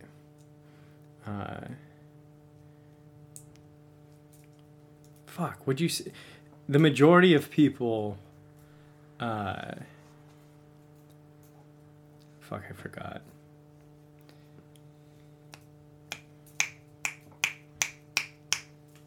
I'm waffling on what you're thinking I said. Or no, I said. I don't know what point. The original question was who's at fault, the perpetrator or and then it was the cookie thing. Yeah. Yes. So the system that is basically you need to build a strong enough structural foundation to make it very difficult for the bad actor to somehow get to the cookie. Right.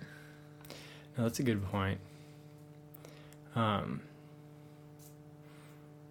yeah, it explains, I think, why we're also not is in tune with solving problems on the cultural level now. Is because half the population is rational and half of it is religious, kind of, and so they just view it as, no, this is unsolvable because evil forces are out there. Right. And no, we just have to use the right vehicle that you don't believe in because you think it's been compromised, kind of thing. Yeah.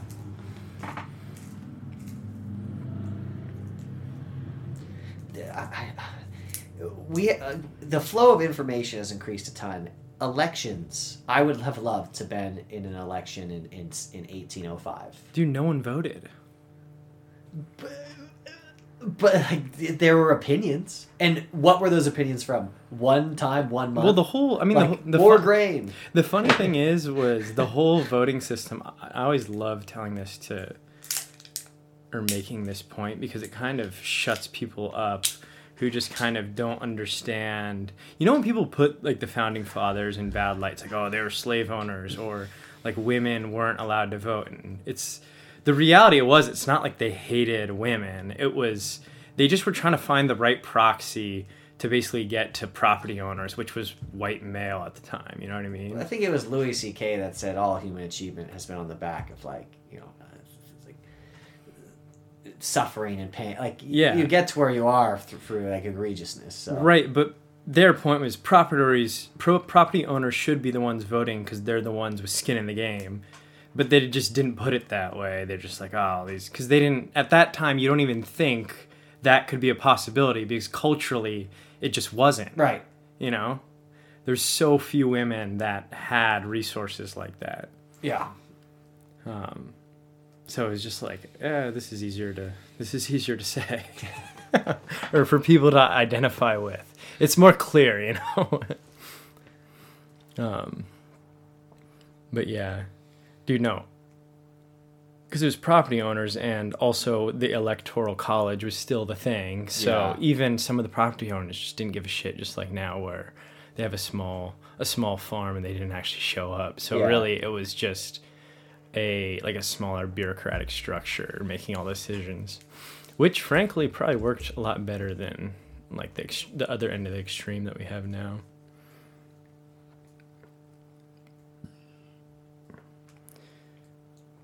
Your the sticker on your laptop toy machine is like seemingly the phrase for hot dog in sign language.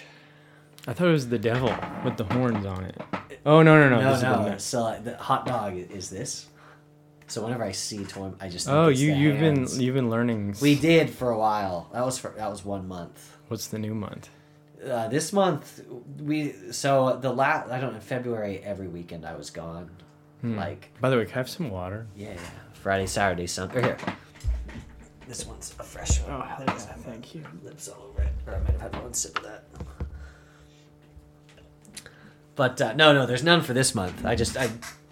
Yet. Well, no, it's already the 14th. Yeah, this month we're kind of taking a break. We had chaotic last month, but it just reminds me of the word for hot dog every time I see it. Yeah, a lot of my a lot of my resolutions haven't quite died off, but they're definitely less aligned. I would say like the ones that could actually materialize. Well, my monthly thing is materializing pretty well. I mean, we've had them. Yeah. Well, I was trying to get up really fucking early every day. Now you were doing hot for a while there. Yeah, I still get up kind of early still, so it's, you know, it's great. It's not objectively good. Well, it's almost surfing season, so we're almost the water's almost warm. Now it'll be way easier because there'll be something to do. Yeah. Just waking up for waking up's sake is. Yeah, but I'm doing the martial art thing, which that's pretty good. Now I know something to defend myself. Hopefully, I never have to use it. but Loki also got beat up by a chick today. So. She was good though. No, yeah, she. Well, dude, this is also the thing, because when you're training, and this is the intense thing about boxing and martial arts that I've realized. You can only get, I guess it's kind of like other extreme sports, where you could only get past certain levels if you just send it. So when you're snowboarding or something, you just gotta huck that 720. Yeah, you just gotta fucking do it, and if you're gonna get smacked, you're gonna slam. Yeah. So in boxing or Muay Thai or Jiu-Jitsu, you just have to push yourself and like basically come to terms with, I'm gonna get punched in the face, maybe knocked out, or go hard. But this is the only way I'll progress. Yeah. Okay. So it's tough. You have to take that hit before you know what to do. Exactly. And it's also you need a partner who is on the same page, because you don't want to be on one level while, you know, they're not type deal. So because I always, like when we're practicing, I'll just be like, because I don't really know some of the people, because you switch off in the sparring. So Tim and I will start doing it, but then he'll tell us to switch. we go find a new partner, and it's just some random person. So you don't want to actually like get punch to someone in the face. Yeah. Plus, if you kind of know your own strength, then it would be especially bad if there was a mismatch there.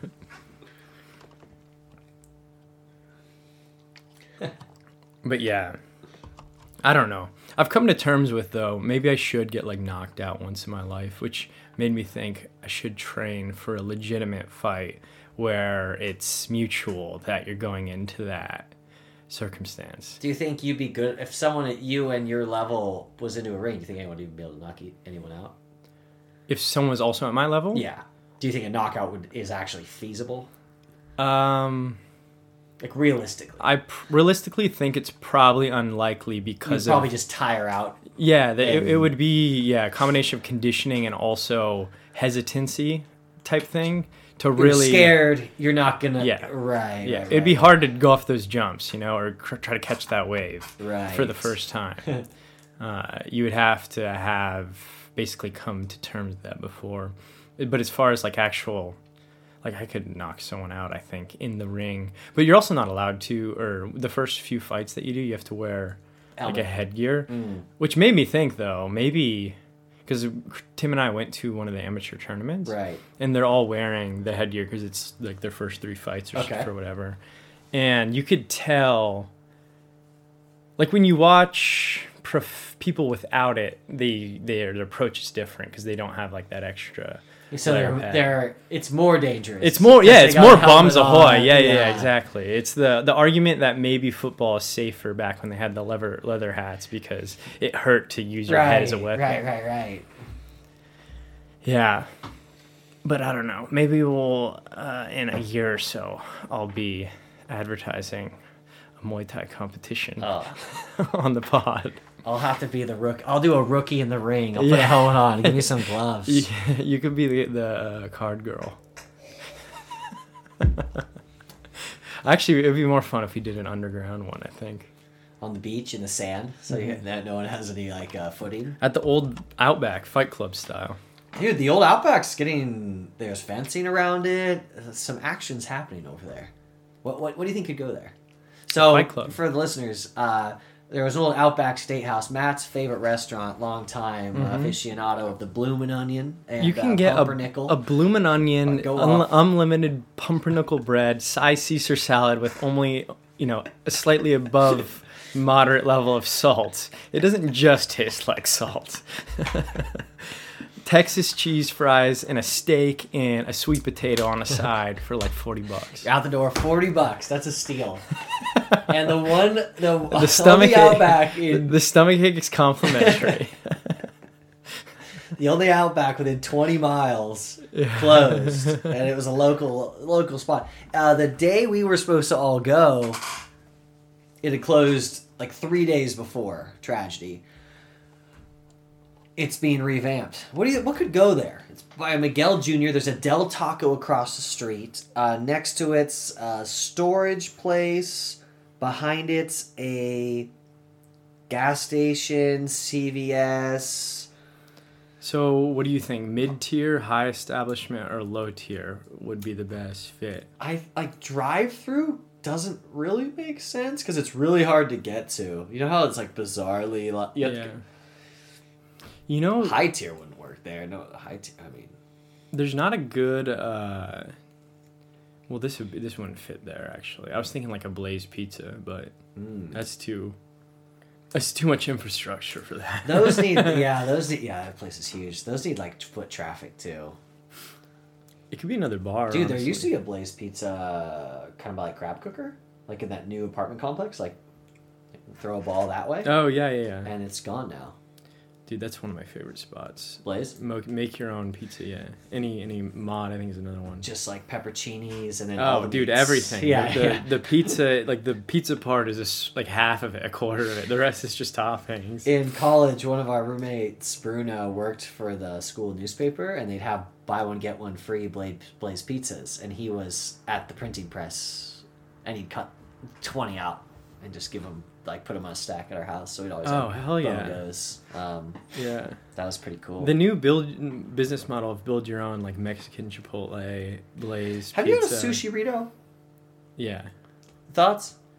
Funky. I don't know. I just rather have sushi rolls. Right, 100% agree. It's weirder when you take one bite. Like in a burrito, when you take a bite and it's all rice, you're yeah, whatever. And then the next one's meat, you're in guacamole. Yeah. But when it's sushi, when you get all the tuna and then you get a cucumber rice bite, it's weird. And there's a wasabi chunk in there. Yeah, it's funkier. I never understood that. Yeah, it's not the most.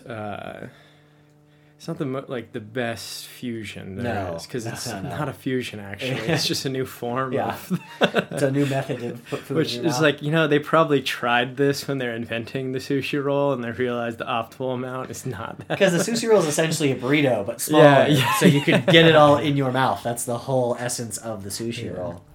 Dude, I think we've talked about this before, but do you think a lot of these chain restaurants?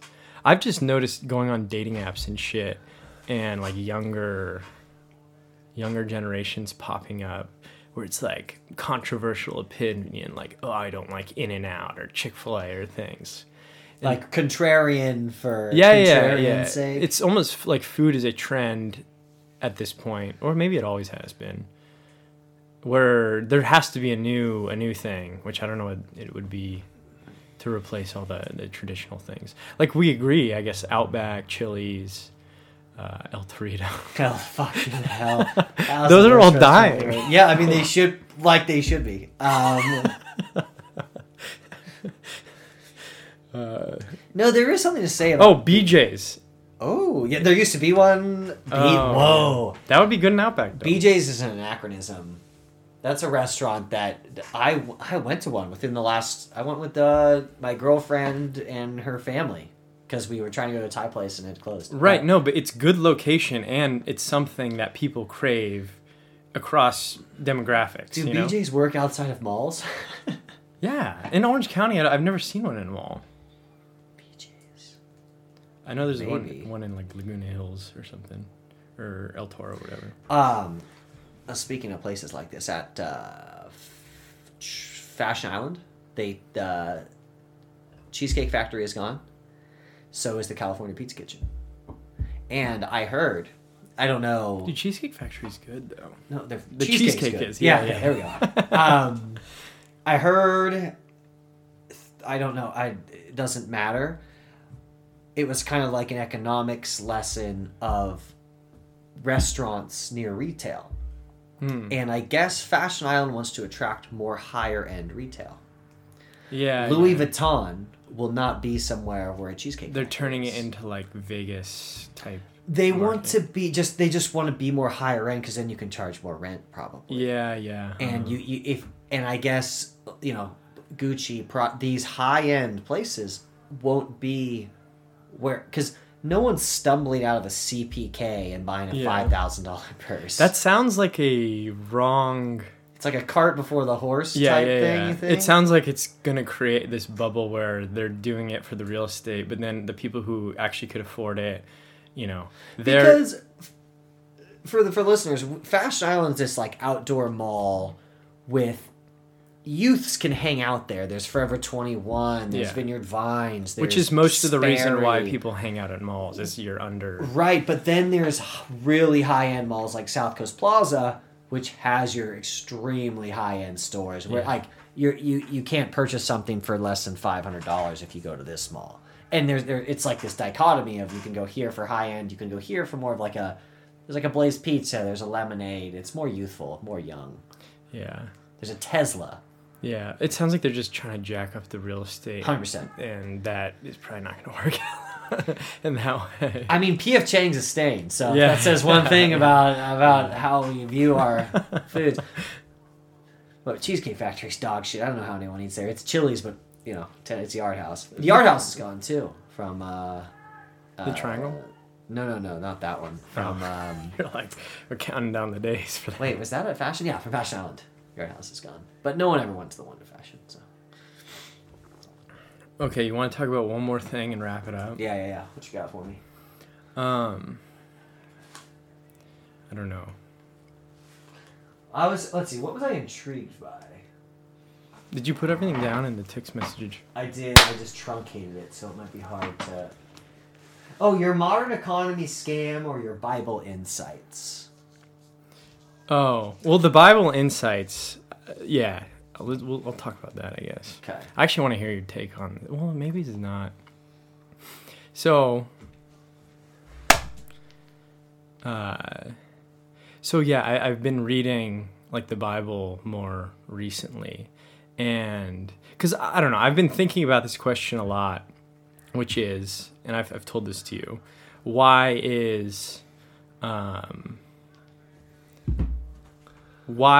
are people now more secular than they've ever been? Right. And, you know, even using it from like my own perspective, and also why people would be turned off to religion, and like, you know, the whole like Sam Harris perspective of rationalism and all this shit. Right. And I think it's pretty obvious why certain people, because the Bible doesn't say things that would be in their interest for like their lifestyle. For example, like the anti-gay stuff. Right. But then there's other like really hardcore stuff, especially in the Old Testament, which is, it's almost like shaming a lot of modern, or not modern because it was written thousands of years ago, but it's shaming human sin or like temptation in a way where it's alarming, and it's hard to come to believe if you have no other reason to, I guess, like if you're not influenced by like your parents or something like right. that. It's just like, oh, this, you know, mistake you made, you're gonna go to hell, like that's alarming, so you might just be like want to disregard it so you don't have to think about the consequences, kind of thing. Okay. But when you actually read the whole story, I feel like those specific discrete instances don't actually do the whole story justice. And because like the Old Testament, it starts out with, you know, the Garden of Eden, right? And Adam and Eve are placed in it by God, and it's basically like the world and universe is like perfect. But then Eve gets manipulated by the snake to eat from the tree of knowledge, and then that led to all, you know, the problems with man, right. In their form. And then like Moses comes along, and God sort of identifies, you know, the Israelites as like his people, and so they're able to escape this evil force, which was like the Egyptian, yep. You know, rulers kind of who yeah. they were subjugated to, which led to the tribe of Israel then being able to kind of like manifest their own kingdom in the way. So what they established there is kind of like this perspective that there is evil forces in the world because of what, you know, Eve did, and there's also, you know, chosen people who are supposed to be representative of like good human decency, I guess. But because they also, after that, all the kings of Israel over time make mistakes, and that's what gets smited by God, where it's like, oh, you know, this king did this bad thing, and, you know, he has to, you know, get punished for this. Right. You know, David, like, I don't know, committed adultery when he was king, and that has to be judged and all this. And it's very intense. And but in the grand scope, it's like then Jesus comes along, and the whole point is like that's all kind of forgiven, you know? So I guess what I kind of was thinking, it's almost like you're like the story of human life in a way, where like you're started as perfect, and then you know, as you're an adolescent and you're not as, you know, thinking much about like morality and these things, you kind of like make mistakes and are drawn into a certain like path of how your life's gonna go, and at some point you develop like a moral compass and a guidance belief system that is then supposed to show you the way. But what the Bible is kind of representing that as is like Jesus coming to forgive the human indecency in a way, like the sin. Right. So then the question is, oh, well, what if you don't actually develop that moral compass along the way in your life? Well, that's like the path to hell, because those, I guess, heuristics of how a fulfilled man or woman should live are going to just kind of lead down the road to an unfulfilled, unredeeming, I guess, existence in itself. So, which is eventually death, kind of thing. But yeah, the part, that's the part I didn't realize, I guess, it was like, it's part of it is in the Old Testament they have to set up Jesus' arrival to make it kind of clear that this is like the status of man in the world, but you have an option to not participate in those forces of bad and a thing. So you shouldn't necessarily be turned off for those reasons where it says, oh, you made a mistake, you're going to hell type thing. Yeah. But yeah, no, it's I don't know if you've like read through it at that I've point. read through the Bible. It's as a youth. Yeah, I would have read the Bible. I haven't read it in a while. I would say, like, the most it's interesting that the human experience, nothing's changed. Yeah, with no. Homo sapiens, like, right, it's the human experience is the exact same. Yeah, it's with all the modern technology, knowledge. Yeah, it's the same problems, the same. Yeah, no, that's the weird, like, trippy part of it, is it identifies the macro level problems where it's like adultery, idolatry, like idolizing other men other than just your Lord, right. Which, however you want to think about that, one is more healthy than the other type deal. Like, one will lead you on the path to hell while one won't. It's the first, when you said idolize a man, the first thing I thought of, I just thought of like an Andrew Tate Instagram video. yeah. Just laughing if like people were more religious, would he not be in existence right now? I don't think a lot of people would, even without him. Like, I guess that to me is weird, because it seems like we're in one of those phases, which the Bible also talks about this, where there's phases of Israel, like the tribe of Israel, and like Jesus's arrival and death and, coming back, where it's like waves of darkness and light, Right.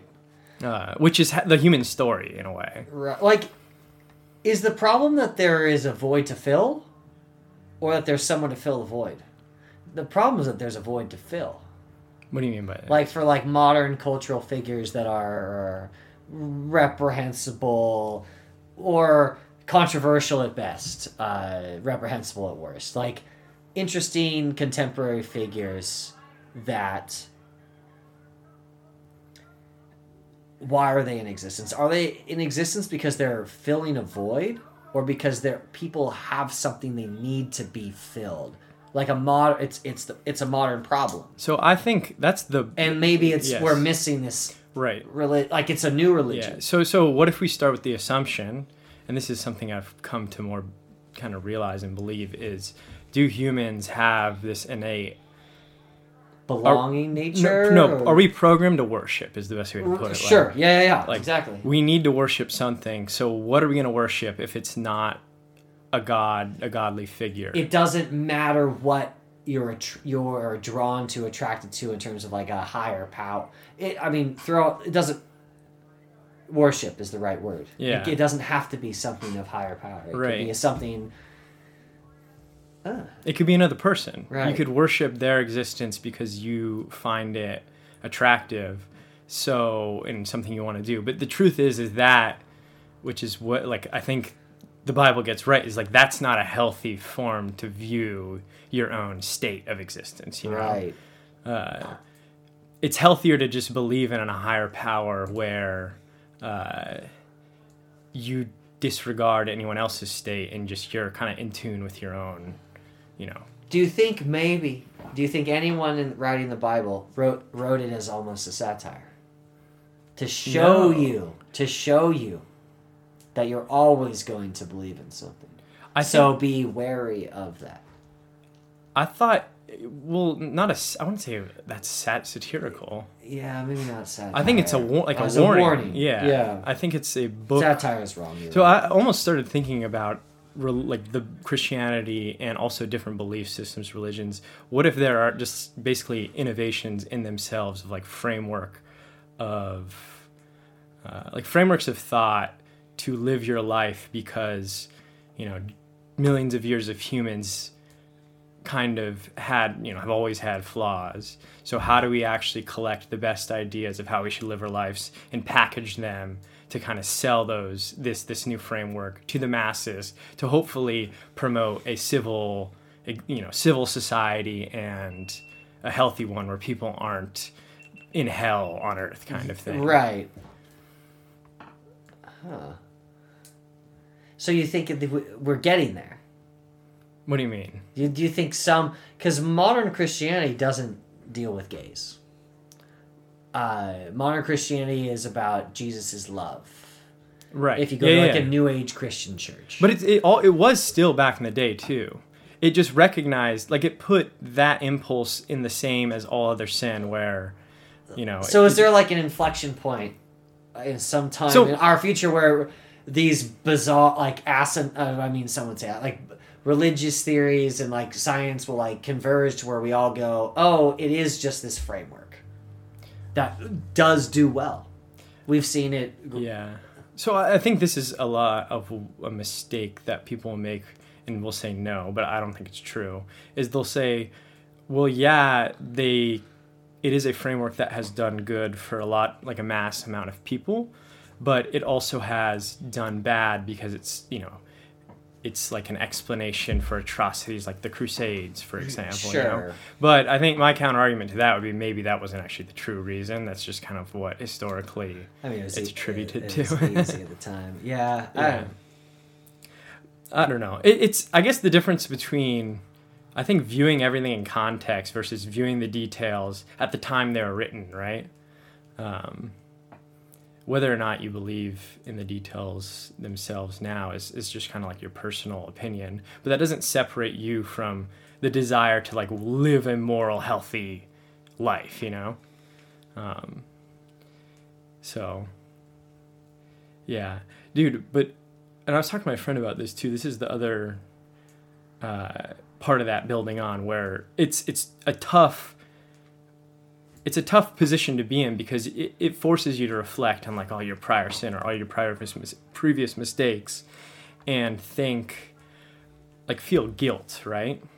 But this is kind of the trippy part of the theology, where actually it's bad to feel guilt, because that's part of the reason why like Jesus sacrificed himself so you didn't have to. Like, you are forgiven because you are human. This is why, like, you have to just accept that you're, flawed and imperfect. Yeah. In the concept of a like perfect universe that some higher power set up, kind of deal. And the more you dwell on, I guess, your mistakes, then you're going to be living not a life of how like the Jesus figure wanted you to, because that's why he did the sacrifice in the first place, So even I guess what I'm saying is, even the turnoff that is the personal agency that it encourages you to have, you have a way to deal with that in the framework that, as it exists, which is like just recognizing that, we're all flawed, I suppose. If that's what you get from the Bible, that's a good lesson. Yeah, no, it is. It's just, I don't know. I guess what I was thinking is no one, when you look at it from the big picture, it's kind of like a beautiful story in that, right? Because it's like, it's not saying everyone has to be perfect. It's saying quite the opposite, But yeah. No, yeah, it's I don't know. It's very trippy, honestly. It's honestly trippy how like prophetic a lot of that stuff is, because it's written so long ago. It's so ancient. It explains so much human behavior even to this day. I don't know a lot about the like early biblical scholar writer. I mean, I know the Bible was written hundreds of years after Jesus was around, but I mean, maybe there's already literature on this, but like, was it the people of the time, like the contemporary theologians, were they writing it as fiction? Contemporary, you mean like the people translating everything? No, so the from my understanding, the Bible was not written around Jesus' time. It's written at different, even before his time, like different. Before, sure. Yeah.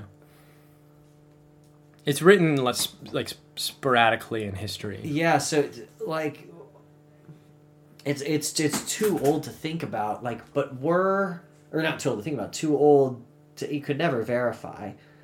But were there any stories that were clearly fiction? Or obviously fiction to the writers, to where a point it was essentially them writing. I guess it just depends on Alice in Wonderland. Right, it depends on what your belief is. Like if you believe in the supernatural or No, I'm not talking about belief. I'm talking about the people actually, what was their motivation. Right. Like what was going through their head while they were scribing this down? Were they actually writing something divine? Or do you think... Like they were thinking that way? Yeah. I think so. You think so? I would assume that's what the modern theologian scholars would say. So I was listening to a podcast where this guy put it in a way I never thought about. So put yourself in the shoes of someone... this is the example he used. Okay. So there's this guy who claims to be Jesus Christ, the Son of God, right? And you're at the time that Jesus is walking the earth, and he's doing things. He's doing things like healing people by just kind of in what seems to be like miraculous ways. Right. He touches a woman's shoulder, and her arthritis goes away or something like that. Even like the question is, in modern times, could you explain that kind of same phenomenon independent of a miracle that would be believable even in the past context? Well, if you could rule it out like charlatanism. Well, no, what I think is you can. Like that example, you could explain... Like, there's been times where... I mean, this happens in modern medicine where... Well, coincidence. Like, we're talking about, like, mental health problems where that's recognized as, like, a disease. Like, there's diseases where people just kind of get over and it's not really understood why it happened. So if you were to witness some guy who claims to be the Son of Christ and then he causes this miracle to happen and you witness that... Well, you can watch like African priests, not just, I don't know why, there's like a whole YouTube series of like priests in Africa, like literally raising people from the dead. Exactly. Yeah. And they were clearly never dead. Like that, it's the whole idea. That's exactly. So what I'm saying is, when you put it in that context of now, it would make sense to you that actually happened, and it's being put in a framework that you're giving a different justification for, but you could see why people are viewing it as how it was written directly. So in that sense, it's not fiction, it's nonfiction, it's an account of what actually was observed at the time, independent of what modern explanation you could give to it. Yeah. So, even, I don't know, I think Rogan has talked about like the story of Moses before, where there was like the burning bush, and there's like scholars who say, oh, if you like saw and were talked to some like you had a vision of a burning bush, what if that bush, this event actually happened and it was this sort of psychedelic plant like mushrooms that caused someone to get high and see God, So everything you could come up with some explanation for. So you can't, I guess, say whether they're fictional accounts or not. It's like you can't prove a negative type. Yeah. Idea. But yeah, no, it's been it's interesting to think about in modern times. I kind of think there's going to be a new religious like Christian movement pretty soon. in our lifetimes. They're gonna have to get pretty hip. Well, actually, maybe there won't because they're so we're so global and different belief systems are also so potent, you know. And it's not like those are gonna fuse together, I guess. Yeah, rebrand. Well, I don't know how much like the Quran and other texts like mirror one another, but And you won't be able to sell the Quran in the West for a long time. 9/11, you know, like that's just never gonna happen. yeah. But anyways, do you have any play out song? I don't. I'm about to pee my pants though. All right, I'll play. I'll be here for the play out, but I'll play some Nipsey Hussle because this song has been on repeat for me, and I think we've had a very philosophical pod, so hopefully this old school rap hell yeah captures.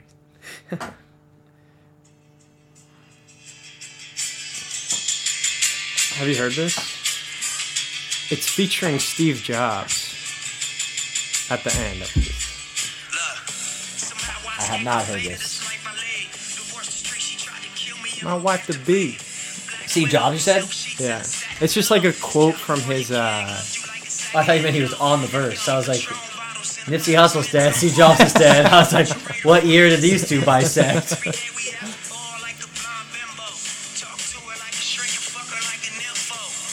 Dude, it's pretty. As much as we understand, like different communities in America, like are exposed to different lives and like worlds in a way. Like rappers talk about it, but it's just totally parallel to what we have experienced, you know.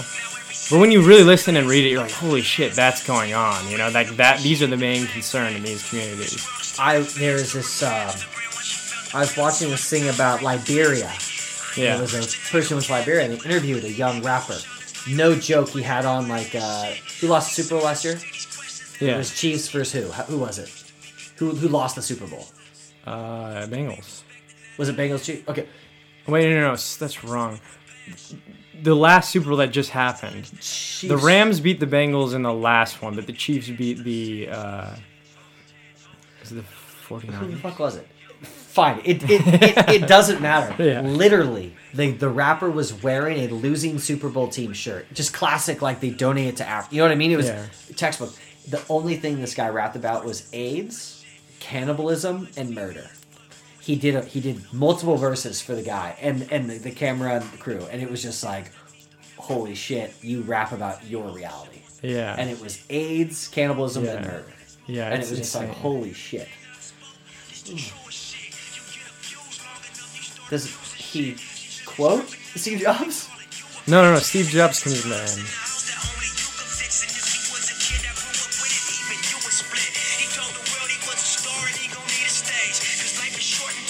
So fuck what people say.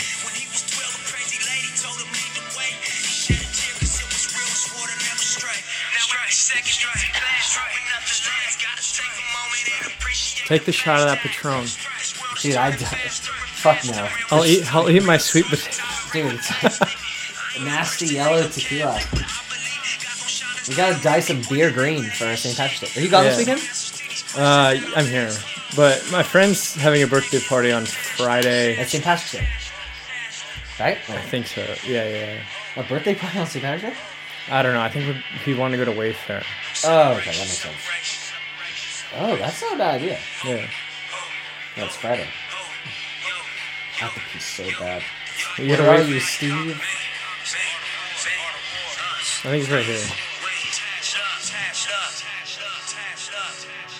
Death is the destination we all share. No one has ever escaped it. And that is as it should be, because death is very likely the single best invention of life. It's life's change agent. It clears out the old to make way for the new. Right now, the new is you. But someday, not too long from now, you will gradually become the old. We're almost the old.